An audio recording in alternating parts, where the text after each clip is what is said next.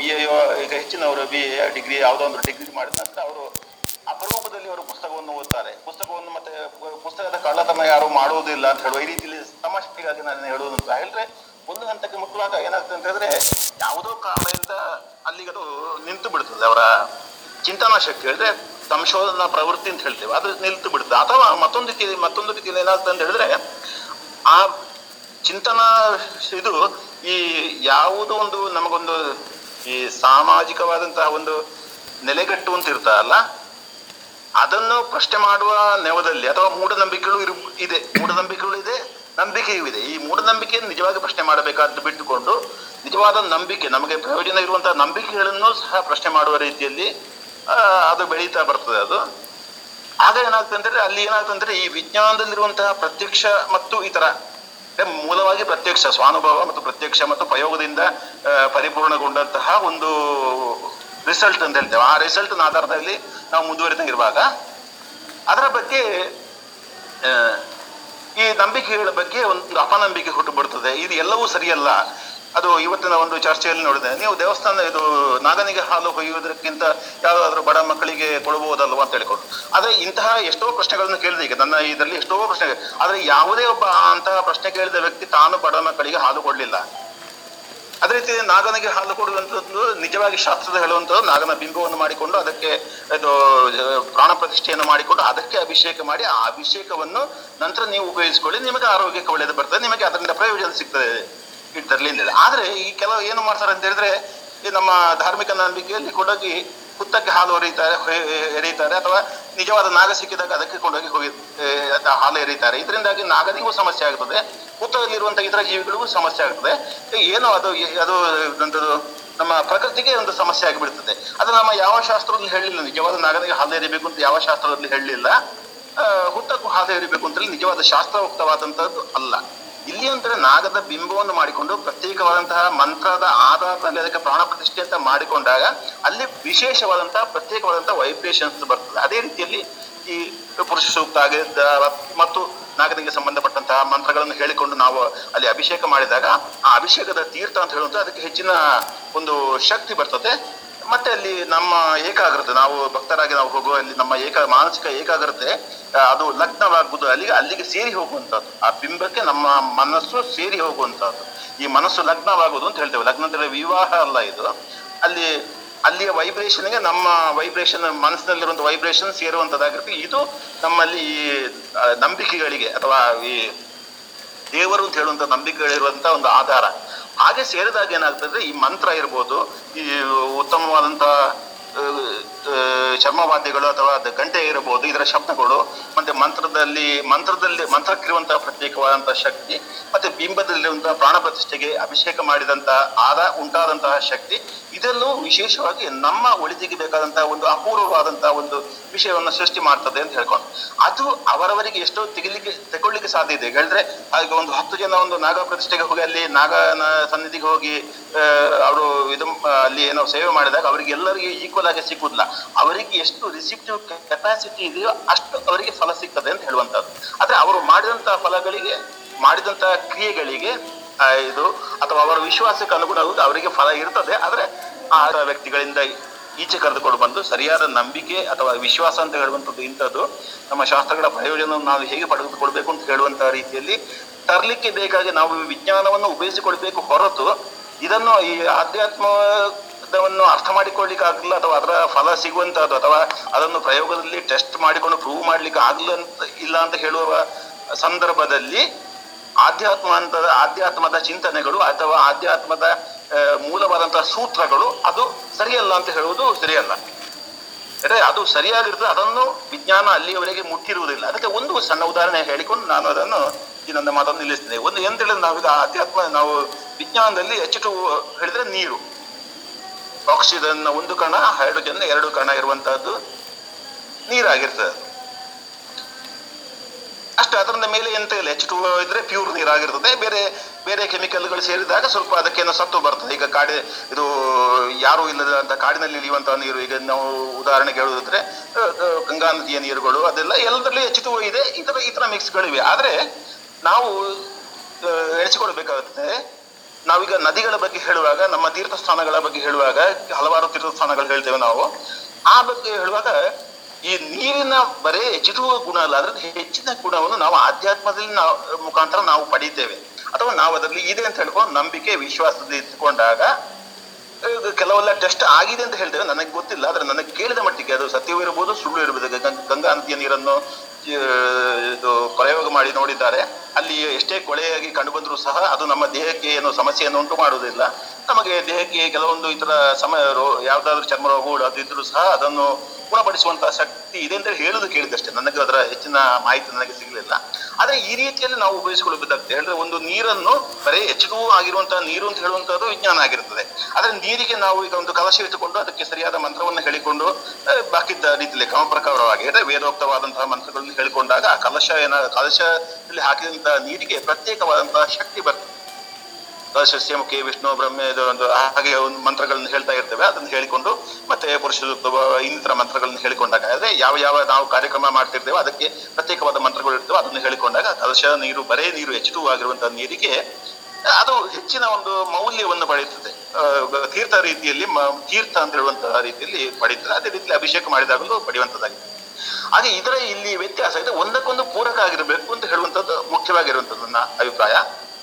ಹೀಗೆ ಇನ್ನೂ ಹಲವಾರು ಉದಾಹರಣೆಗಳಿವೆ, ಅದು ನಂತರದಲ್ಲಿ ನೋಡಿಕೊಳ್ಳುವ. ಅವಕಾಶಕ್ಕೆ ಧನ್ಯವಾದಗಳು. ಬಾಕಿ ಇದ್ದ ಇನ್ನಿತರರು ಈ ಬಗ್ಗೆ ವಿಚಾರವನ್ನು ಮುಂದುವರಿಸಿಕೊಳ್ಳಿ ಅಂತ ಹೇಳಿಕೊಂಡು ನನ್ನ ಮಾತನ್ನು ಇಲ್ಲಿ ನಿಲ್ಲಿಸ್ತೇನೆ. ಎಲ್ಲರಿಗೂ ಮತ್ತೊಮ್ಮೆ ನಮಸ್ಕಾರಗಳು.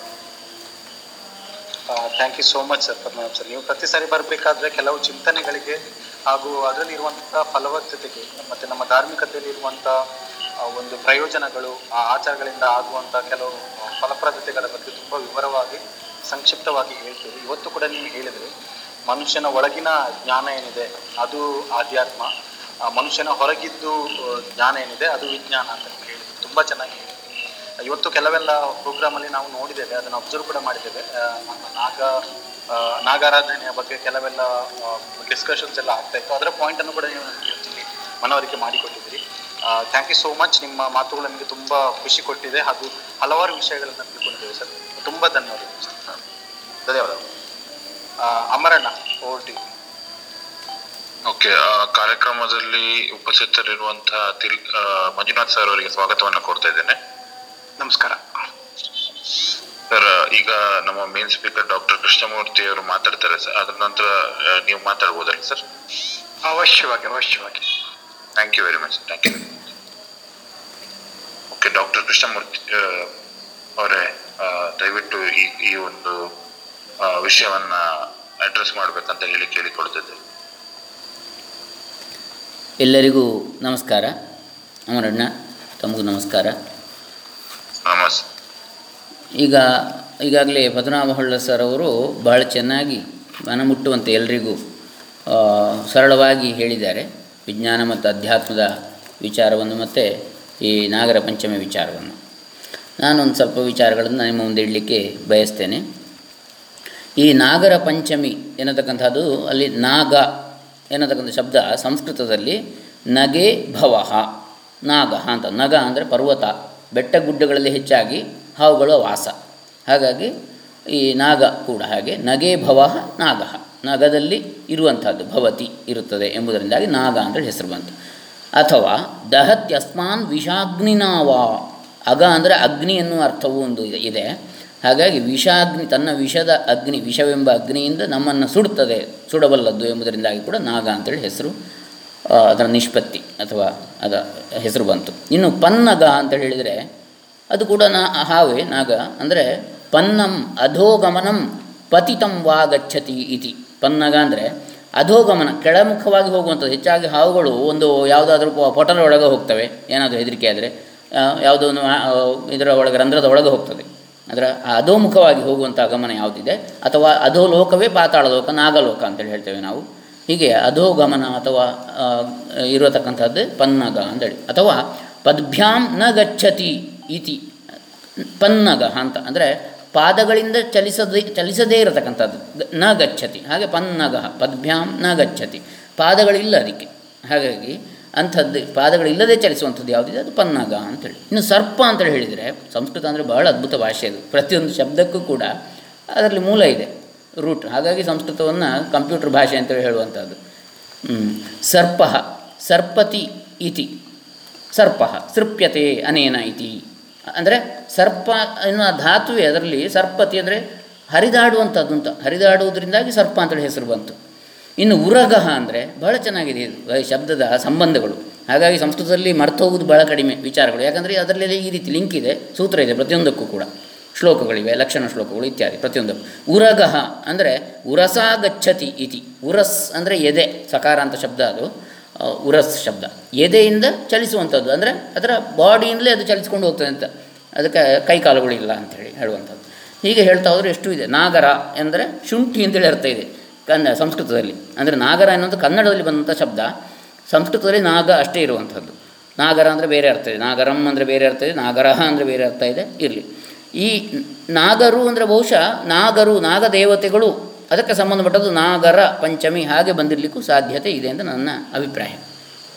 ನಾಗರಿಗೆ ಸಂಬಂಧಪಟ್ಟದ್ದು ನಾಗರ ಪಂಚಮಿ ಬಹುವಚನ ದೃಷ್ಟಿಯಲ್ಲಿ ಬಂದಿರ್ಬೋದು, ಅಂದರೆ ನಾಗಗಳ ಸಂಖ್ಯೆ ಜಾಸ್ತಿ. ಹಾಗಾಗಿ ಇನ್ನು ಇದರ ಚರಿತ್ರೆಯನ್ನು ಹೇಳೋದಿದ್ದರೆ ಸಂಕ್ಷಿಪ್ತವಾಗಿ ಹೇಳ್ತೇನೆ. ಪರಶುರಾಮ ಸೃಷ್ಟಿ ನಮ್ಮ ಯಾವುದಿದೆ, ದಕ್ಷಿಣ ಕನ್ನಡ ಇರ್ಬೋದು, ಉಡುಪಿ ಇರ್ಬೋದು, ಅಥವಾ ನಮ್ಮ ನಾಡು ಅಂತ ಹೇಳ್ತೇವೆ.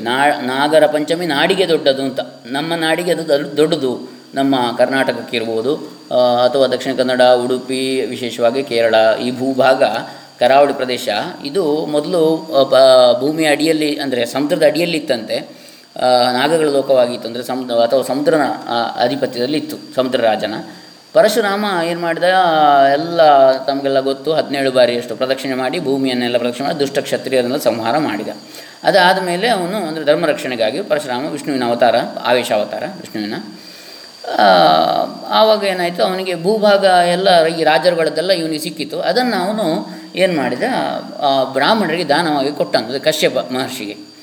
ಹಾಗಾಗಿ ನೋಡಿ, ಕಶ್ಯಪನ ಸಂತಾನವೇ ಎಲ್ಲ ಅಂತ ಲೋಕದಲ್ಲಿ ಇರತಕ್ಕಂಥದ್ದು ಕಶ್ಯಪ ಮಹರ್ಷಿಗಳ.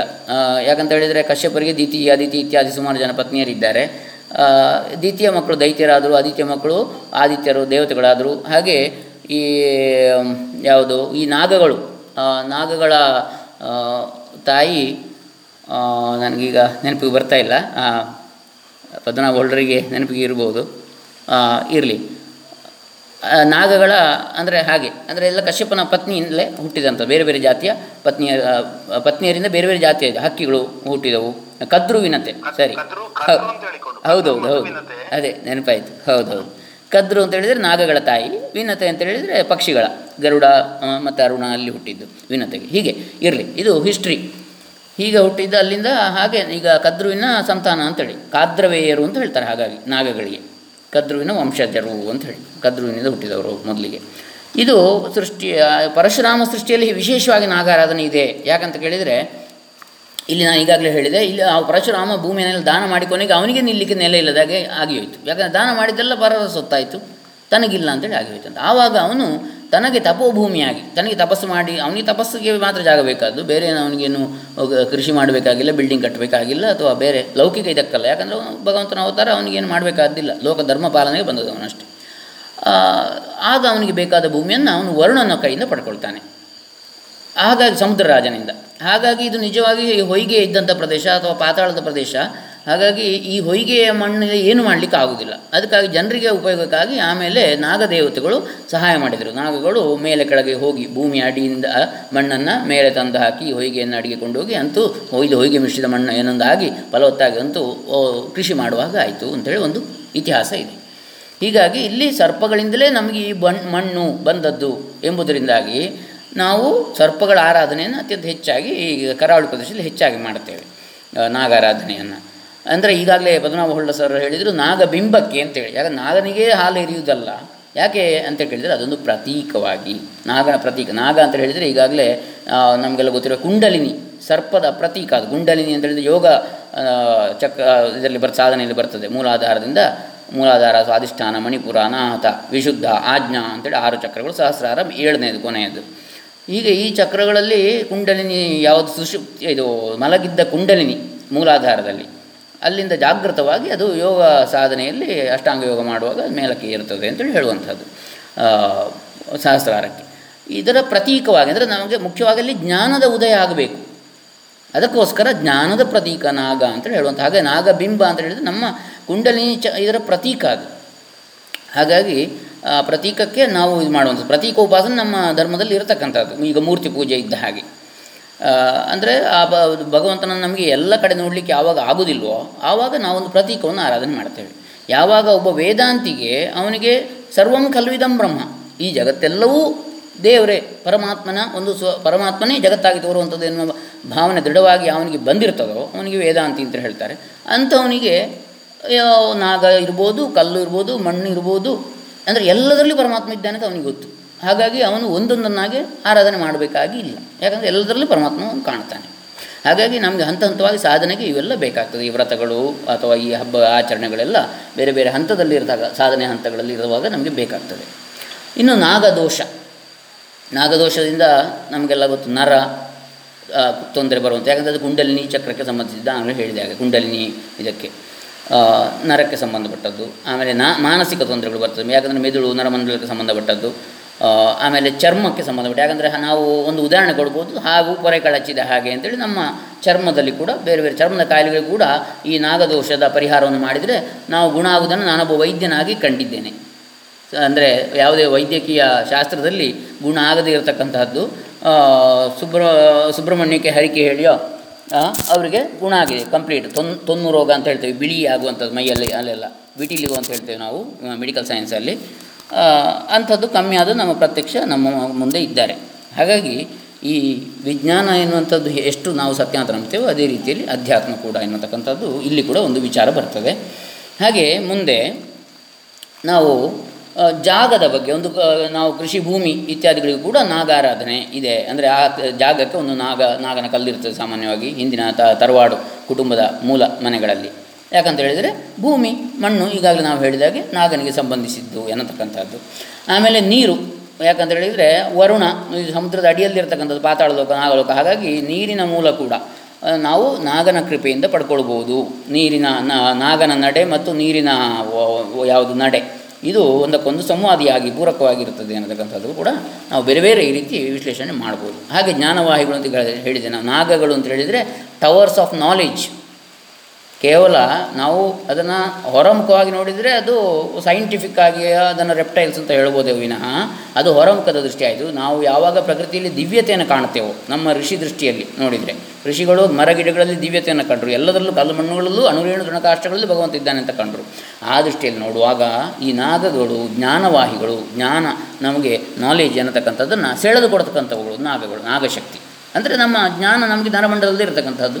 ಹಾಗಾಗಿ ಅದಕ್ಕೂ ಲಿಂಕ್ ಇದೆ. ಕುಂಡಲಿನಿ, ಸಪ್ತಚಕ್ರಗಳು ಇತ್ಯಾದಿಗಳು ದಿವ್ಯತೆಯ ಒಂದು ಪ್ರತೀಕ ಅಂಥೇಳಿ ಭಗವಂತ ಹೇಳಿದ್ದಾನೆ. ಕೃಷ್ಣ ಭಗವದ್ಗೀತೆಯಲ್ಲಿ ಯದ್ಯದ್ ವಿಭೂತಿ ಮತ್ಸತ್ವಂ ಶ್ರೀಮದೂರ್ಜಿತಮೇವ ತತ್ತದೇವಾವಗಚ್ಚತ್ವಂ ಮಮ ತೇಜೋಂಶ ಸಂಭವಂ. ಅರ್ಜುನನಿಗೆ ಹೇಳ್ತಾನೆ, ನಾನು ಹೆಚ್ಚು ಹೇಳುವುದು ಏನು ಬೇರೆ ಬೇರೆ ಹೇಳ್ತಾನೆ. ಉದಾಹರಣೆ, ನಾನು ಇದರಲ್ಲಿ ಅದಾಗಿದ್ದೇನೆ, ಅದರಲ್ಲಿ ಇದಾಗಿದ್ದೇನೆ, ಯಾವುದು ನಕ್ಷತ್ರಗಳಲ್ಲಿ ಚಂದ್ರನಾಗಿದ್ದೇನೆ ಅಂದರೆ ದೊಡ್ಡದಾಗಿ ಕಾಣುವಂಥದ್ದು, ವಿಶೇಷವಾಗಿ ಯಾವುದು ಇದೆ ಅದು. ಹಾಗಾಗಿ ಈ ಪ್ರಪಂಚದಲ್ಲಿ ಯಾವುದು ವಿಶೇಷವಾಗಿ ನಿನಗೆ ಕಾಣ್ತದೋ, ವಿಶೇಷತೆ ಕಾಣ್ತದೋ ಅದರಲ್ಲೆಲ್ಲ ನಾನಿದ್ದೇನೆ ಅಂತ ತಿಳಿ ಅಂತ ಹೇಳಿದ ಕೊನೆಗೆ ಕೃಷ್ಣ. ಇನ್ನು ಮುಂದೆ ನಾವು ಹೋದಾಗ ಅಣುರೇಣು ತೃಣಕಾಷ್ಟಗಳಲ್ಲಿ ಭಗವಂತ ಇದ್ದಾನೆ ಎನ್ನುವಂಥದ್ದು ಸತ್ಯವಾದದ್ದು. ಹಾಗಾಗಿ ಅದರಲ್ಲಿ ನಾಗವು ಕೂಡ ಒಂದು. ಹಾಗಾಗಿ ಇದು ಅದಕ್ಕೆ ನಾಗಬ್ರಹ್ಮ ಅಂತ ಬಂದದ್ದು. ಯಾಕಂದರೆ ಎಲ್ಲವೂ ಬ್ರಹ್ಮಸ್ವರೂಪ, ಸರ್ವಂ ಖಲ್ವಿದಂ ಬ್ರಹ್ಮ, ಭಗವಂತನ ಸ್ವರೂಪ. ಬ್ರಹ್ಮ ಅಂತ ಹೇಳಿದರೆ ಇಲ್ಲಿ ಬ್ರಹ್ಮ ವಿಷ್ಣು ಮಹೇಶ್ವರನ ದೃಷ್ಟಿಯಲ್ಲಿ ಅಲ್ಲ, ಪರಬ್ರಹ್ಮ ವಸ್ತು ಅಂತೇಳಿ ನೀವು ವೇದಾಂತದಲ್ಲಿ ನಾವೇನು ಹೇಳ್ತೇವೆ ಉಪನಿಷತ್ತಿನಲ್ಲಿ ಅದು. ಹೀಗೆ ನಾಗಬ್ರಹ್ಮ ಅಂತೇಳಿ ಬಂದರೆ ಹಾಗೆ. ಯಾಕಂತ ಹೇಳಿದರೆ ಈಗ ಹೇಗೆ ಅಹಂ ಬ್ರಹ್ಮಾಸ್ಮಿಯೋ ಹಾಗೆ ತತ್ ತ್ವಮಸಿ, ಅದು ನೀನೇ ಆಗಿದ್ದಿ ಅಂತೇಳಿ ಹೇಳುವಾಗ ಅಲ್ಲಿ ನಾಗವೂ ಕೂಡ ಬ್ರಹ್ಮವಸ್ತುವೇ. ಎಲ್ಲವೂ ಕಲ್ಲು ಮಣ್ಣುಗಳು ಬ್ರಹ್ಮವಸ್ತು ಆಗುವಾಗ, ಎಲ್ಲದರೊಳಗೂ ಪರಮಾತ್ಮ ಇರುವಾಗ. ಹಾಗಾಗಿ ನಾವು ಸನಾತನ ಧರ್ಮದ ಒಂದು ಇದನ್ನು ನಾವು ಈ ರೀತಿ ಕಾಣ್ಬೋದು. ಇನ್ನು ಒಂದು ಸರ್ಪದ ಪ್ರಾರ್ಥನೆಯನ್ನು ಸರ್ಪ ಸೂಕ್ತದ ಮೂಲಕ ಮಾಡಿ ಅದರ ಅರ್ಥವನ್ನು ಹೇಳ್ತಾ ಈ ನಾಗರ ಪಂಚಮಿ ಬಗೆಗಿನ ನನ್ನ ಮಾತನ್ನು ಇಲ್ಲಿಗೆ ಮುಗಿಸ್ಲಿಕ್ಕಿದ್ದೇನೆ. ಒಂದು ಸರ್ಪ ಸೂಕ್ತ ಯಜುರ್ವೇದ, ಕೃಷ್ಣ ಯಜುರ್ವೇದ ತೈತ್ರಿಯ ಸಂಹಿತೆಯಿಂದ. ಓಂ ನಮೋ ಅಸ್ತು ಸರ್ಪೇಭ್ಯೋ ಏಕೆ ಚ ಪೃಥಿವೀಮನು ಯೇ ಅಂತರಿಕ್ಷೇ ಯೇ ದಿವಿತೇಭ್ಯಃ ಸರ್ಪೇಭ್ಯೋ ನಮಃ ಯೇ ದೋರೋಚನೆ ದಿವೋ ಯೇ ವಾಸೂರ್ಯಸ್ಯ ರಶ್ಮಿಷು ಯೇಷಾಮಪ್ಸುಷದಃ ಕೃತಂತೇಭ್ಯಃ ಸರ್ಪೇಭ್ಯೋ ನಮಃ ಯಾ ಇಷವೋ ಯಾತು ಧಾನಾನಾಂಜೇ ವಾ ವನಸ್ಪತಿ ಗೂರನು ಯೇ ವಾ ವಟೇಶು ಶೇರತೆ ತೇಭ್ಯ ಸರ್ಪೇಭ್ಯೋ ನಮಃ. ಇದು ಸರ್ಪಸೂಕ್ತ.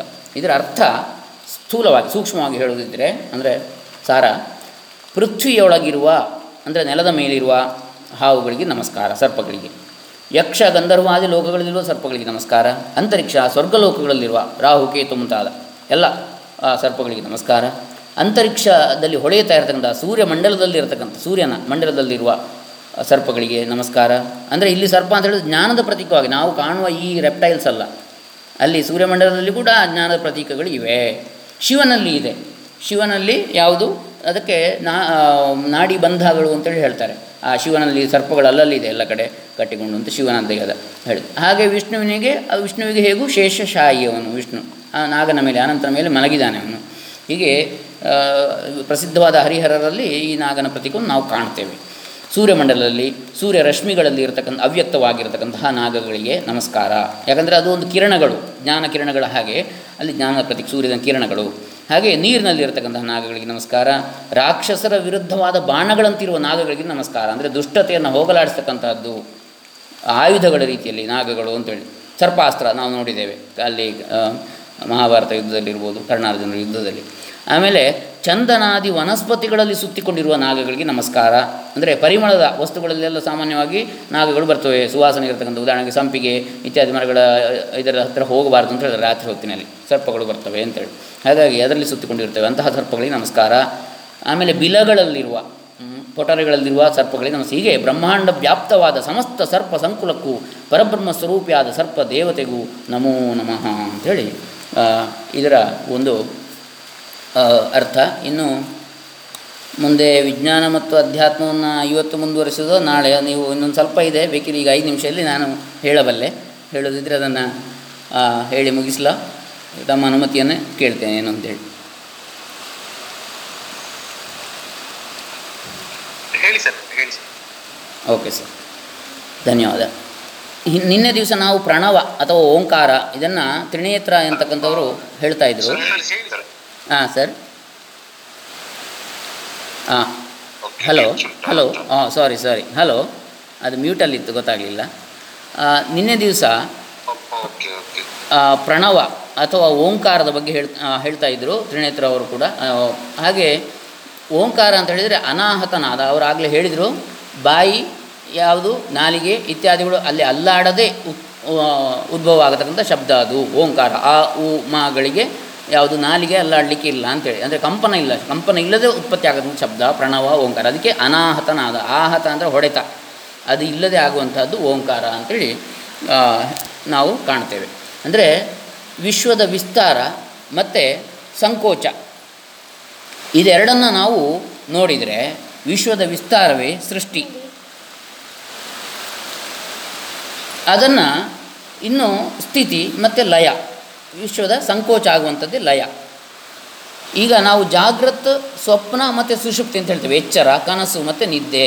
ಸೃಷ್ಟಿಯನ್ನು ನಾವು ಎಚ್ಚರ ಅಂತ ನಮ್ಮ ತಿಳಿಬೋದು. ಯಾಕಂದರೆ ವೇದಾಂತದಲ್ಲಿ ನಾವು ಎಚ್ಚರವಾದಾಗಲೇ ನಮಗೆ ಸೃಷ್ಟಿ ಕಾಣುವಂಥದ್ದು, ನಿದ್ದೆಯಲ್ಲಿದ್ದಾಗ ಏನೂ ಕಾಣೋದಿಲ್ಲ. ಹಾಗಾಗಿ ನಮ್ಮ ಎಚ್ಚರವೇ ಸೃಷ್ಟಿ. ಆಮೇಲೆ ಅಂದರೆ ವೇದಾಂತ ದೃಷ್ಟಿಯಲ್ಲಿ ಅದು ಆಮೇಲೆ ನಮಗೆ ವೇದಾಂತದ ಹೆಚ್ಚು ಆಳ ಗೊತ್ತಾಗ್ತದೆ. ಸ್ಥಿತಿ ಎನ್ನತಕ್ಕಂಥದ್ದು ಇದು ಸ್ವಪ್ನ ಕನಸು. ಯಾಕಂತ ಹೇಳಿದರೆ ಪರಮಾತ್ಮನ ಕನಸು ಇದು ಯಾವುದು. ಹಾಗಾಗಿ ಶಂಕರಾಚಾರ್ಯರು ಬ್ರಹ್ಮ ಸತ್ಯಂ ಜಗನ್ಮಿಥ್ಯ ಅಂತ ಹೇಳಿದರು. ಹಾಗಾಗಿ ನಮಗೆ ಇದು ನಿಜವಾಗಿ ಸತ್ಯದಂತೆ ಕಾಣ್ತದೆ. ಕನಸಿನಲ್ಲಿರುವಾಗ ನಮಗೆ ಕನಸು ಸತ್ಯದಂತೆ ಕಾಣ್ತದೆ. ಹಾಗೆ ಈ ಜ್ಞಾನದ ಉದಯ ಆಗುವವರೆಗೆ ನಾವು ಈ ಕನಸನ್ನೇ ಸತ್ಯ ಅಂತೇಳಿ ಭಾವಿಸ್ತೇವೆ. ಅದರಲ್ಲೇ ಏನಾದರೂ ಸುಖಕ್ಕೆ ಹಾತೊರಿತಾ ಇರ್ತೇವೆ. ಇನ್ನು ಈ ಲಯ ಎನ್ನತಕ್ಕಂಥದ್ದು ಇದು ಒಂದು ಯೋಗ ಅಂತ ಹೇಳ್ಬೋದು, ಸಂಯೋಗ. ಅಂದರೆ ಅಲ್ಲಿ ಆತ್ಮ ಪರಮಾತ್ಮನಲ್ಲಿ ಸಂಯೋಗ ಆಗುವಂಥದ್ದು ಲಯ. ಆತ್ಮ ಪರಮಾತ್ಮ ಬೇರೆ ಬೇರೆ ಇಲ್ಲ. ಆದರೆ ಯಾವ ಜೀವ ಅಂತ ನಾವು ನಮ್ಮನ್ನು ತಿಳಿತೇವೋ ಮನುಷ್ಯ ಅಂತೇಳಿ, ನಾವು ಪರಮಾತ್ಮ ಸ್ವರೂಪವೇ ಅಂತೇಳಿ ಯಾವಾಗ ತಿಳಿತೇವೋ ಅದು ಯೋಗ ಆಯಿತು. ಅದು ಸುಷುಪ್ತಿ, ಗಾಢ ನಿದ್ದೆಯೇ ಹಾಗೆ, ನಮಗೆ ಬೇರೆ ಏನು ಗೊತ್ತಾಗೋದಿಲ್ಲ. ಅಲ್ಲಿ ಪರಮಾತ್ಮನಲ್ಲಿ ನಾವಿರ್ತೇವೆ, ಪರಮಾತ್ಮನಾಗಿ ನಾವಿರ್ತೇವೆ. ಆಮೇಲೆ ಇಲ್ಲಿ ಲಯ ಅಂದರೆ ಕೇಂದ್ರೀಕರಣ.